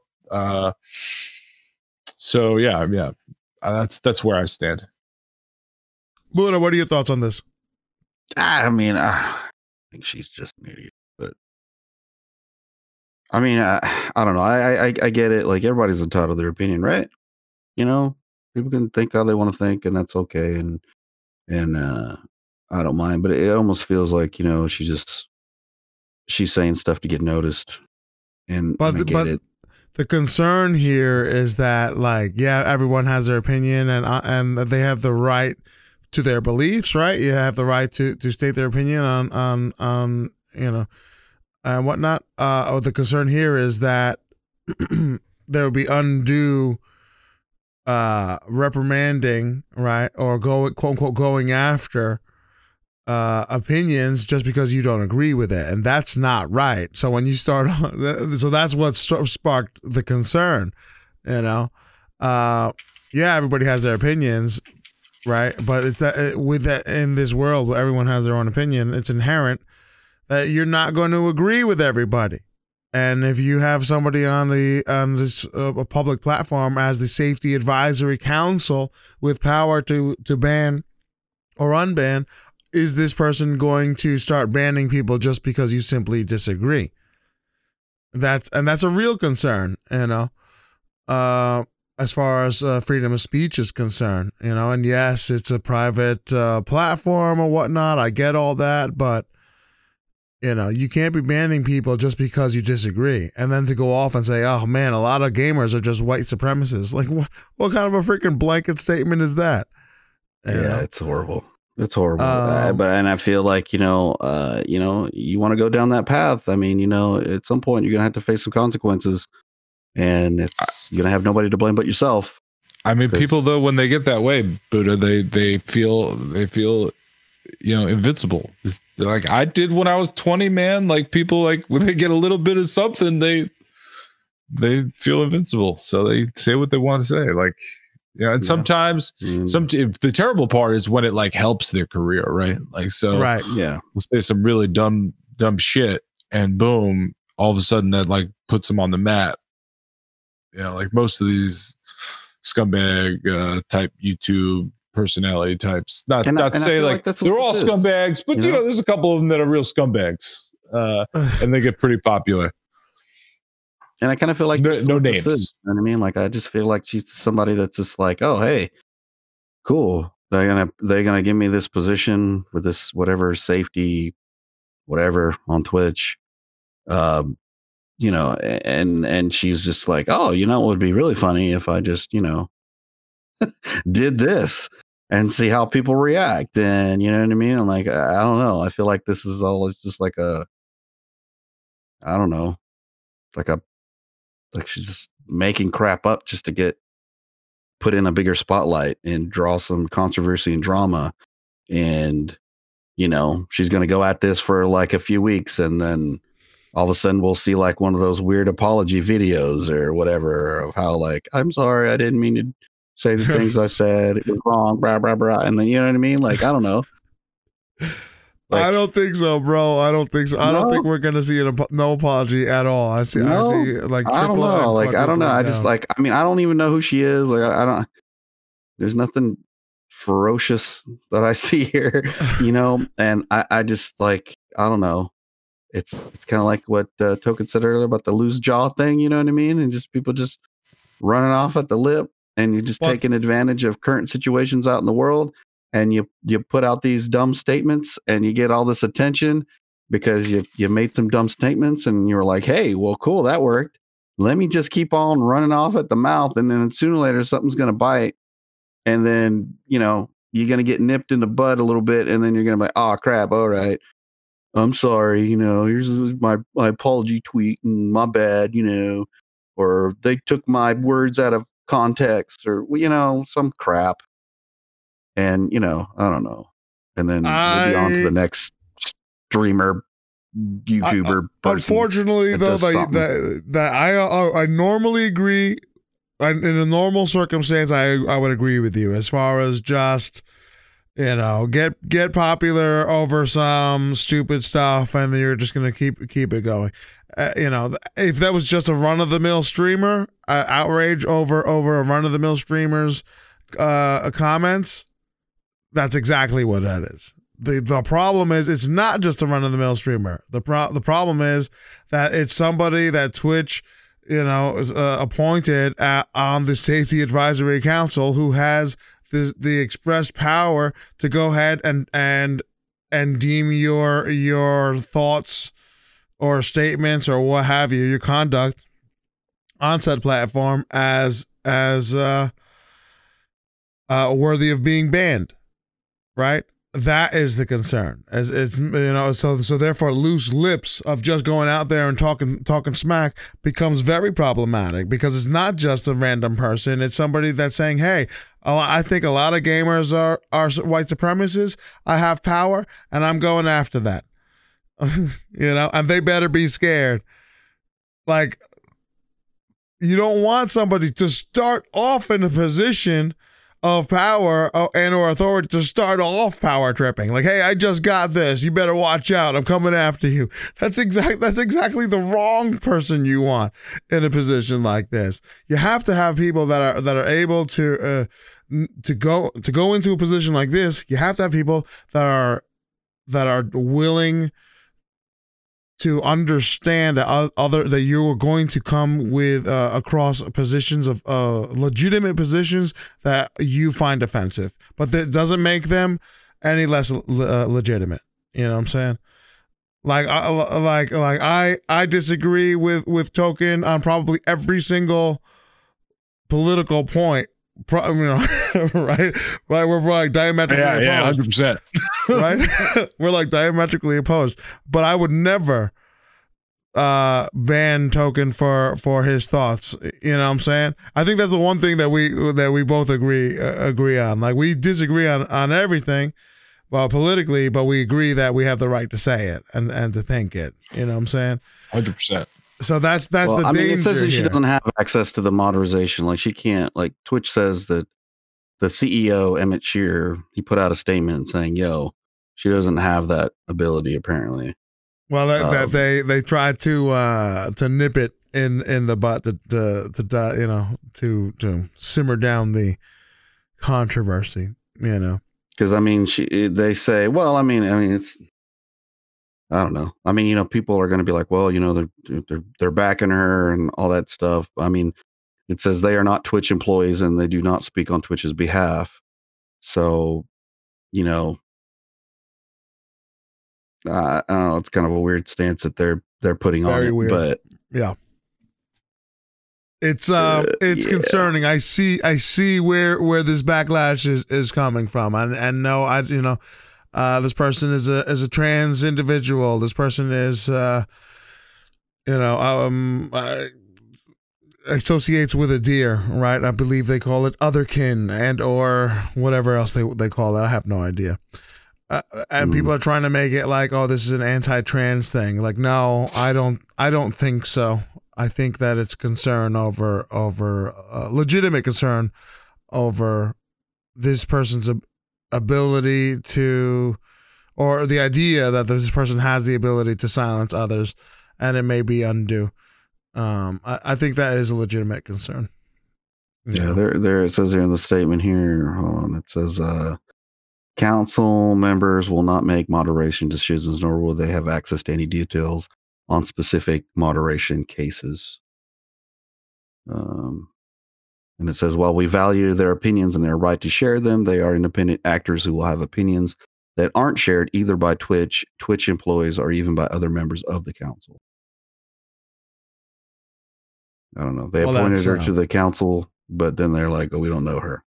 Right. It doesn't. Right. It doesn't.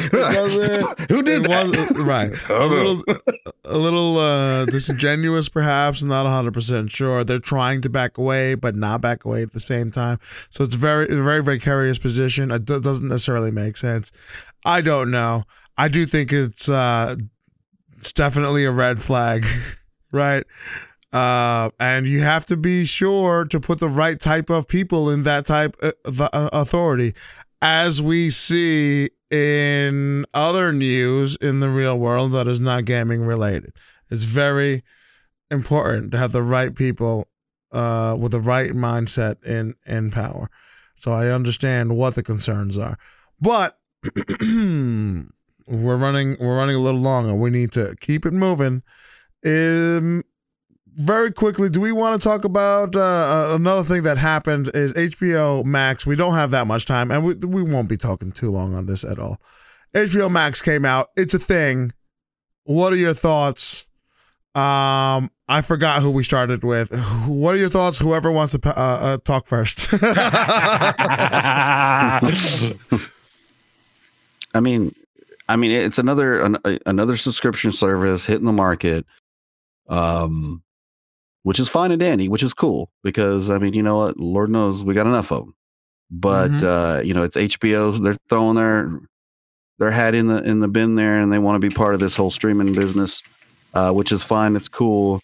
But the thing that strikes me the most is the $14.99 price tag. Expensive, pricey, yeah. You got so many other services that are, staying below, $8 or, you know what I mean? Depending on the kind of package that you get. I mean, I think I'm paying like, like the DC Universe, I'm paying like $7.99 or something like that. And then I've got Disney Plus, and that's like $6.99. You know what I mean? I think if you do Hulu and do the Hulu without commercials, it's $12.80 something. You know what I mean? But to go $14.99, I mean, I get it. They're counting a lot of stuff that they're wanting to showcase. Like, we talked about the Snyder Cut in the pre-podcast recording, stuff like that they want to do. And that's cool. And if you didn't get a chance to catch up on Game of Thrones, well, here you go. The Sopranos, you want to watch the Sopranos, there you go. You're in there like swimwear. But I don't know, man. That seems pretty pricey. Like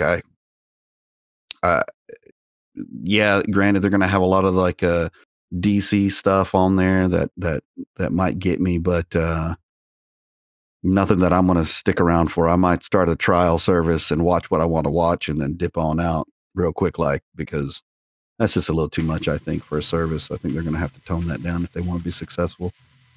There's just too many services out there. Yeah, remember when wire cutting in our naivete, right? And we were foolish enough to think that wire cutting would lead to cheaper entertainment options. No, we were how wrong we were, because now there's a million freaking subscriptions for everything. It's crazy. It's like 10 times more expensive. Like, bring back cable. Well, yes and no. I mean, yes and no, because I remember my Dish Network, what I was paying Dish Network wise. And then I looked at my apps and what I got. I'm still under that. I'm still way underneath that. So, but granted, there is certain things now that, if you were someone that had to watch certain like regular TV programming, like stuff that comes out on like you want to watch that show right away, then, in the moment, well, then, yeah, that's cool. Whereas if you're on a service, you're going to have to wait the next day after to watch that show. You know what I mean? You're going to be behind a day, You know what I mean? So right. But I still don't regret not having one of those services. I mean, I get hit up by Charter all the time trying to get me to plug into the TV again, and I'm like, nah, I'm good. Right. I'm good right where I'm at. So. HBO Max, $15 a month. Are you jumping in, Token? Are you jumping in? HBO Max. No, I unfortunately this time around. I mean, listen, when the Snyder Cut comes out, when that comes out in 2021, I will do the jump in, jump out, Buddha Will patent and jump in, jump out. Yeah, right. HBO Max one time around the block. Right. It's like the method. Buddha tip. I will implore that. Yeah, it's getting laid out. But until then, no, I'm out of HBO Max right now. I'm paying I'm doing the Buddha Will strategy on Showtime right now through Amazon Prime. So I subscribed for a month, immediately canceled, so I don't forget to unsubscribe. Catching up on the whole season of Billions, and then I'm out again. So. Right. Yeah. The key is to remembering to cancel. That's the key to it. Right. I just can't wait until we can have digital returns on this stuff, so then I can watch Billions and then just return it. Right. HBO Max, $15 a month. No. Do they have a show? Do they have a show that warrants it? Not really to me. I'm not. They have. Although I love Watchmen, for everything that I've heard about the Watchmen show, doesn't really appeal to me that much. Not enough to pay for HBO. You know what I'm saying? I think they've definitely tried to make things extra political in a way that I'm not necessarily sure I agree with or that fits with the characters that I know, you know. So I don't get it. I mean, not that I don't get it. I don't necessarily see the value currently. Snyder Cut, and we talked about this in the pre-podcast, and you definitely want to take a listen to that conversation around that. That's going to be interesting, and I want to see this very badly. So I will join you guys in dipping in and dipping out when that comes out. I want to see that. Beyond that, no. I mean, Game of Thrones, right? One of the most overhyped series of all time. At least in my opinion, I thought it was abysmally boring and abysmal disappointment at the end. You know what I'm saying? I gave up on that show years ago before it ended, and people are like, "Oh, this is the best show ever," and I was like, "No, man, nothing happens, nothing ever happens." And then at the end, everybody finally came to, not everyone, but a vast majority of people came to and said, "Oh, wait a minute, nothing actually happened." Right? So yeah. HBO doesn't have the hits, at least to me. Not right now. They will. They have a lot of wonderful shows in their lineup of their past. The Wire being one of them, my all-time favorite shows. The Wire, you know, and if that's new to you, you haven't heard that, then shoot, when HBO Max comes out, get a month and binge the hell out of that show. That's worth it for $15 for sure. But yeah, I'm not dipping in. I'm waiting for the Snyder Cut. Listen to the pre-podcast for our thoughts on that. Moving on. Unless, guys, did you want to add anything on to that or no? No, it's too expensive. All right. It's too damn expensive. They're trying to be like ultra premium, you know what I'm saying? Yeah, but bring back James Gandolfini from the dead and redo the Sopranos series finale. Then we'll talk. Yeah, then we'll just so people know, if you were considering it, just remember, right now, as of right now, it is not 4K supported or HDR supported. It's not 4K supported. What? No, how are they going to be it's- $14.99? All right, never mind. All right, moving on. That's what I was saying. There's a lot of problems going on right now. They've got a lot of stuff, but you're not going to be able to see it in 4K if that's a thing for you. Right. Or HDR. So $14.99. Wow. All right. So it will be, but I mean, it's not a right now thing, at least. But if you're an HBO lover, how can you not be right now? Yeah. I'll be HBO later. I'm an HBO later guy. Snyder. I'm a Snyder cut guy. That's what I'm waiting for. I mean, they got HBO Min. Oh, I'm sorry, Buddha. Go ahead. I said they got an HBO Min. Because that's HBO minimum, not. That's right. That's right. That's exactly what I want. That's exactly what I want. I want the HBO minimum. Exactly. $5.99 for the Snyder cut, and then that's it. I don't get to watch anything else. Just give me that. Let's move on. This is going to be the last thing that we have time to talk about.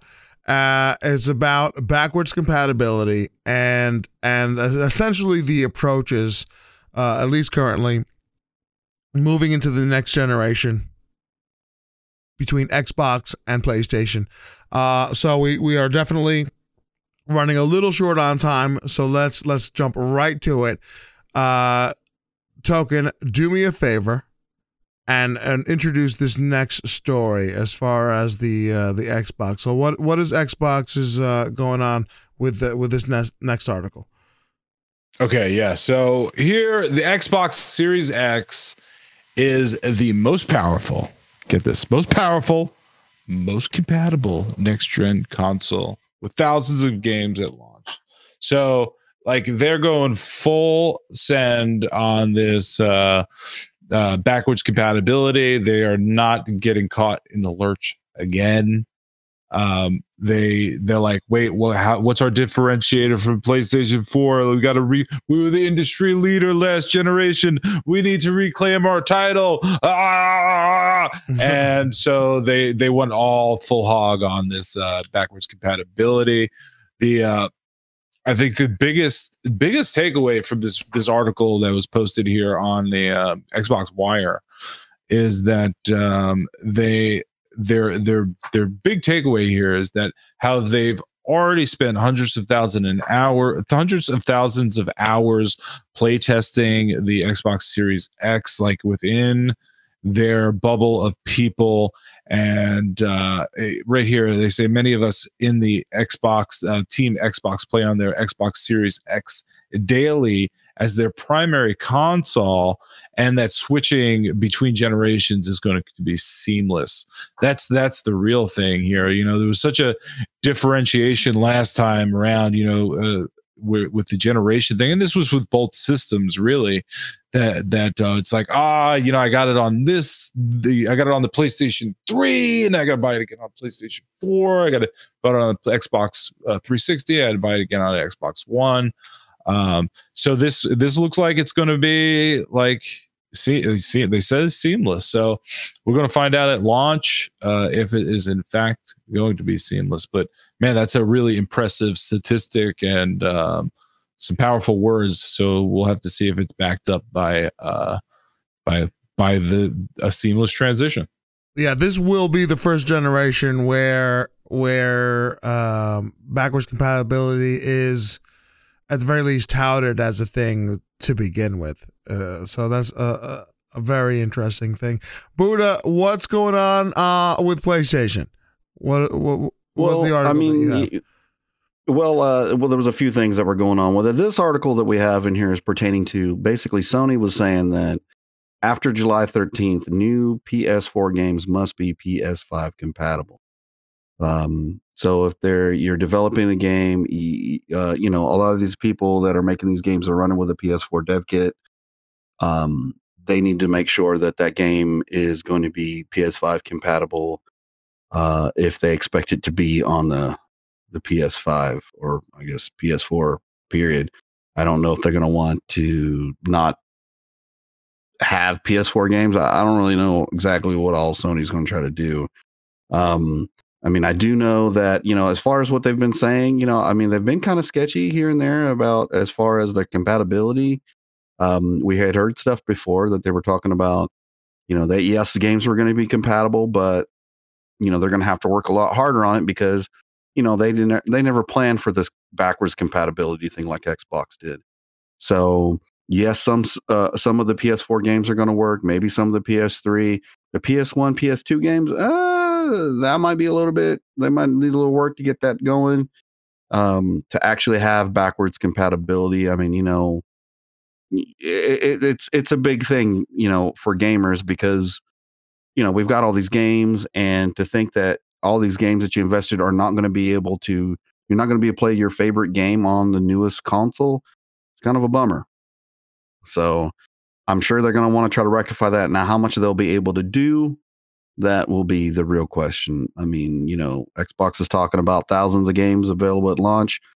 That's not what PlayStation is saying. PlayStation is like, hey, we got some new games for the PS5 because we really want PS5 to be a thing. And yeah, we're going to have some PS4 titles for you guys. They're not really saying too much. Like I said, hopefully we'll have something more to see, next week when they have their little event. But right now, they're a little bit on the sketchy side when it comes to compatibility. That's kind of a big deal. It's kind of a big deal for, $500 potentially console. Not that I have a bunch of PlayStation games sitting in my backlog, but I want to be able to play those games. You know what I mean? If I wanted to on the PS5. So that's what I got there. Here's one of the interesting things from these two articles, and the thing that stands out to me seems to be the approach between Xbox and PlayStation, right? There seems to be the exact opposite, right? Where Xbox has had the advantage of they've already been through their growing pains of developing their backwards compatibility program, right? When it started with a core set of games, and they were really listening to the community to see like what was the most popular games. They were really going to focus on making sure that that next set of games became backwards compatibility, and they have been doing that month in, month out for several years now, right? So they are far ahead in the backwards compatibility game, and the article here, it's interesting to me that they have essentially built the Xbox hardware, this Xbox Series X hardware, with backwards compatibility also in mind, right? So they're talking about the game. Not only will it run the older games, but it'll also look to make these games even better, right? So here's a sentence here. It says, we are also creating whole new classes of innovations, including the ability to double the frame rate of a select set of titles from 30 frames per second to 60 frames per second, or 60 to 120, right? So like being able to go in and manipulate the different things like frame rate, so on and so forth, I think that makes an interesting, I think it's interesting, and clearly being able to go back, they put hundreds of thousands of hours and making sure that the transition is going to be seamless from the old games versus the new games. They also have the smart delivery system where there will be like different core versions of the game, but when you buy one title, it will automatically give you the right one for the system that you have.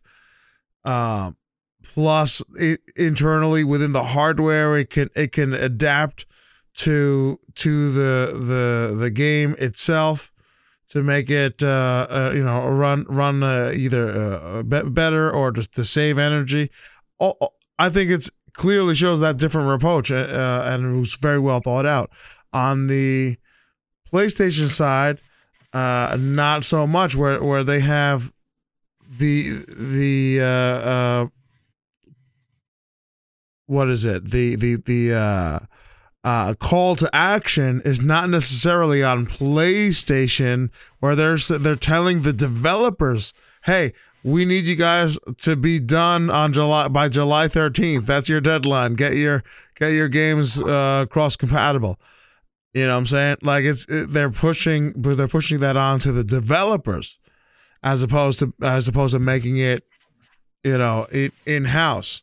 They will have some backwards compatibility, but they're going to definitely have the same growing pains that Xbox did in the beginning. So yeah, it's going to be a rocky road as far as backwards compatibility goes. Sony is like 2 steps behind. It's so funny because Sony, maybe this is planned. I mean, come on, Sony did almost made the same mistake that Microsoft did last generation. This foolhardy overconfidence because you're the leader, that you're going to come out and everybody's going to play by your rules. And now it's like too little too late at the end of the generation. They're here saying like, oh, well, make sure everything's backwards compatible if you're making like, like all hands on deck, right? The Titanic's already going down, man. You only got so much room in the buckets. Right. Yeah. I mean, it's not to say that they weren't trying to make. They weren't. Hold on. It's not to say. Here, Manny. Hold on. Go ahead. They should have spent less time making that stupid flying dog game that like didn't come out for like 4 years. Oh, The Last Guardian. Right. They should have spent less time on that and more time thinking about future backwards compatibility. I agree because I mean basically they had something that wasn't really working, right? It did, and it is, Xbox found the proper solution and then like they really pushed it, and that was an integral piece to Xbox's leveling off. Like they had the rockiest launch that you could ever imagine, right? But that was one of the things that really proved to be a great value to the consumers, right? And then but again, I think like PlayStation just rested on their laurels. Like what they had, although it wasn't nearly as comprehensive, it was good enough because they were PlayStation, they were outselling, they had a lot of great exclusives. So why even focus on it so much? But it becomes much bigger of a deal when we're talking about brand new systems. So interesting. We'll see. Sony's still going to be a great system, but I would love to play the older games. That's one of the things I'm really hoping for. I want to get PlayStation 5 as my first PlayStation console, and I'm really, really hoping that they're able to fix this problem or the backwards compatibility so that I can pick up some of the older games and enjoy them as well, So please, Sony, please get on the backward compatibility train. I know you're trying, but yeah. I need to play some of these older games that I haven't been able to. Alrighty. Any last thoughts on these articles, these topics? We'll know more later. We'll know more later. Yeah, PlayStation is going to have when is it? Next week, right? I think it's next week. Yeah. Yeah. So most likely next podcast we're gonna be talking about what PlayStation has up their sleeve. I know Xbox has more to say as well. Backwards compatibility is really important, and I don't know. It's gonna be an interesting year. It's gonna be an interesting new console launch. It's gonna be fun times, and we're gonna be here for it every step of the way. But on that note, I think that's it. We don't have that much time to keep on going. We have a couple extra stories here, but we got the bulk of it out of the way. I'm feeling good about it, guys. Any last thoughts? No, it's just really good to be back having the podcast. Hopefully we'll get the ball rolling on, we'll bring this video thing to life. And Lord willing. Yeah, it's going to be good. Looking forward to it. And it's just really good to be hanging out with you guys again and talking games and talking life and everything we're talking about. So yeah. Yeah, I agree. It's good to be back. And yeah, it was like riding a bike. You're right, Buddha. It's like riding a bike, you know. That's right. We're professionals, damn it. We are. We're freaking pros. We're freaking pros. It's like three guys riding a unicycle. Really, I don't know if it's a bicycle. Right. We're synced up. We're synced in. Yeah, that's right. I'm on the side cart. And with that said, ladies and gentlemen, thank you so much. If you've enjoyed your time so far, consider helping support the show on thehardcorecasuals.com/Patreon. It helps us out tremendously, and Lord willing, we'll have some hot new content coming down the pike. And yeah, that's it, ladies and gentlemen. Thank you so much. Until next time. Peace. Have a great week. Excelsior, you moles.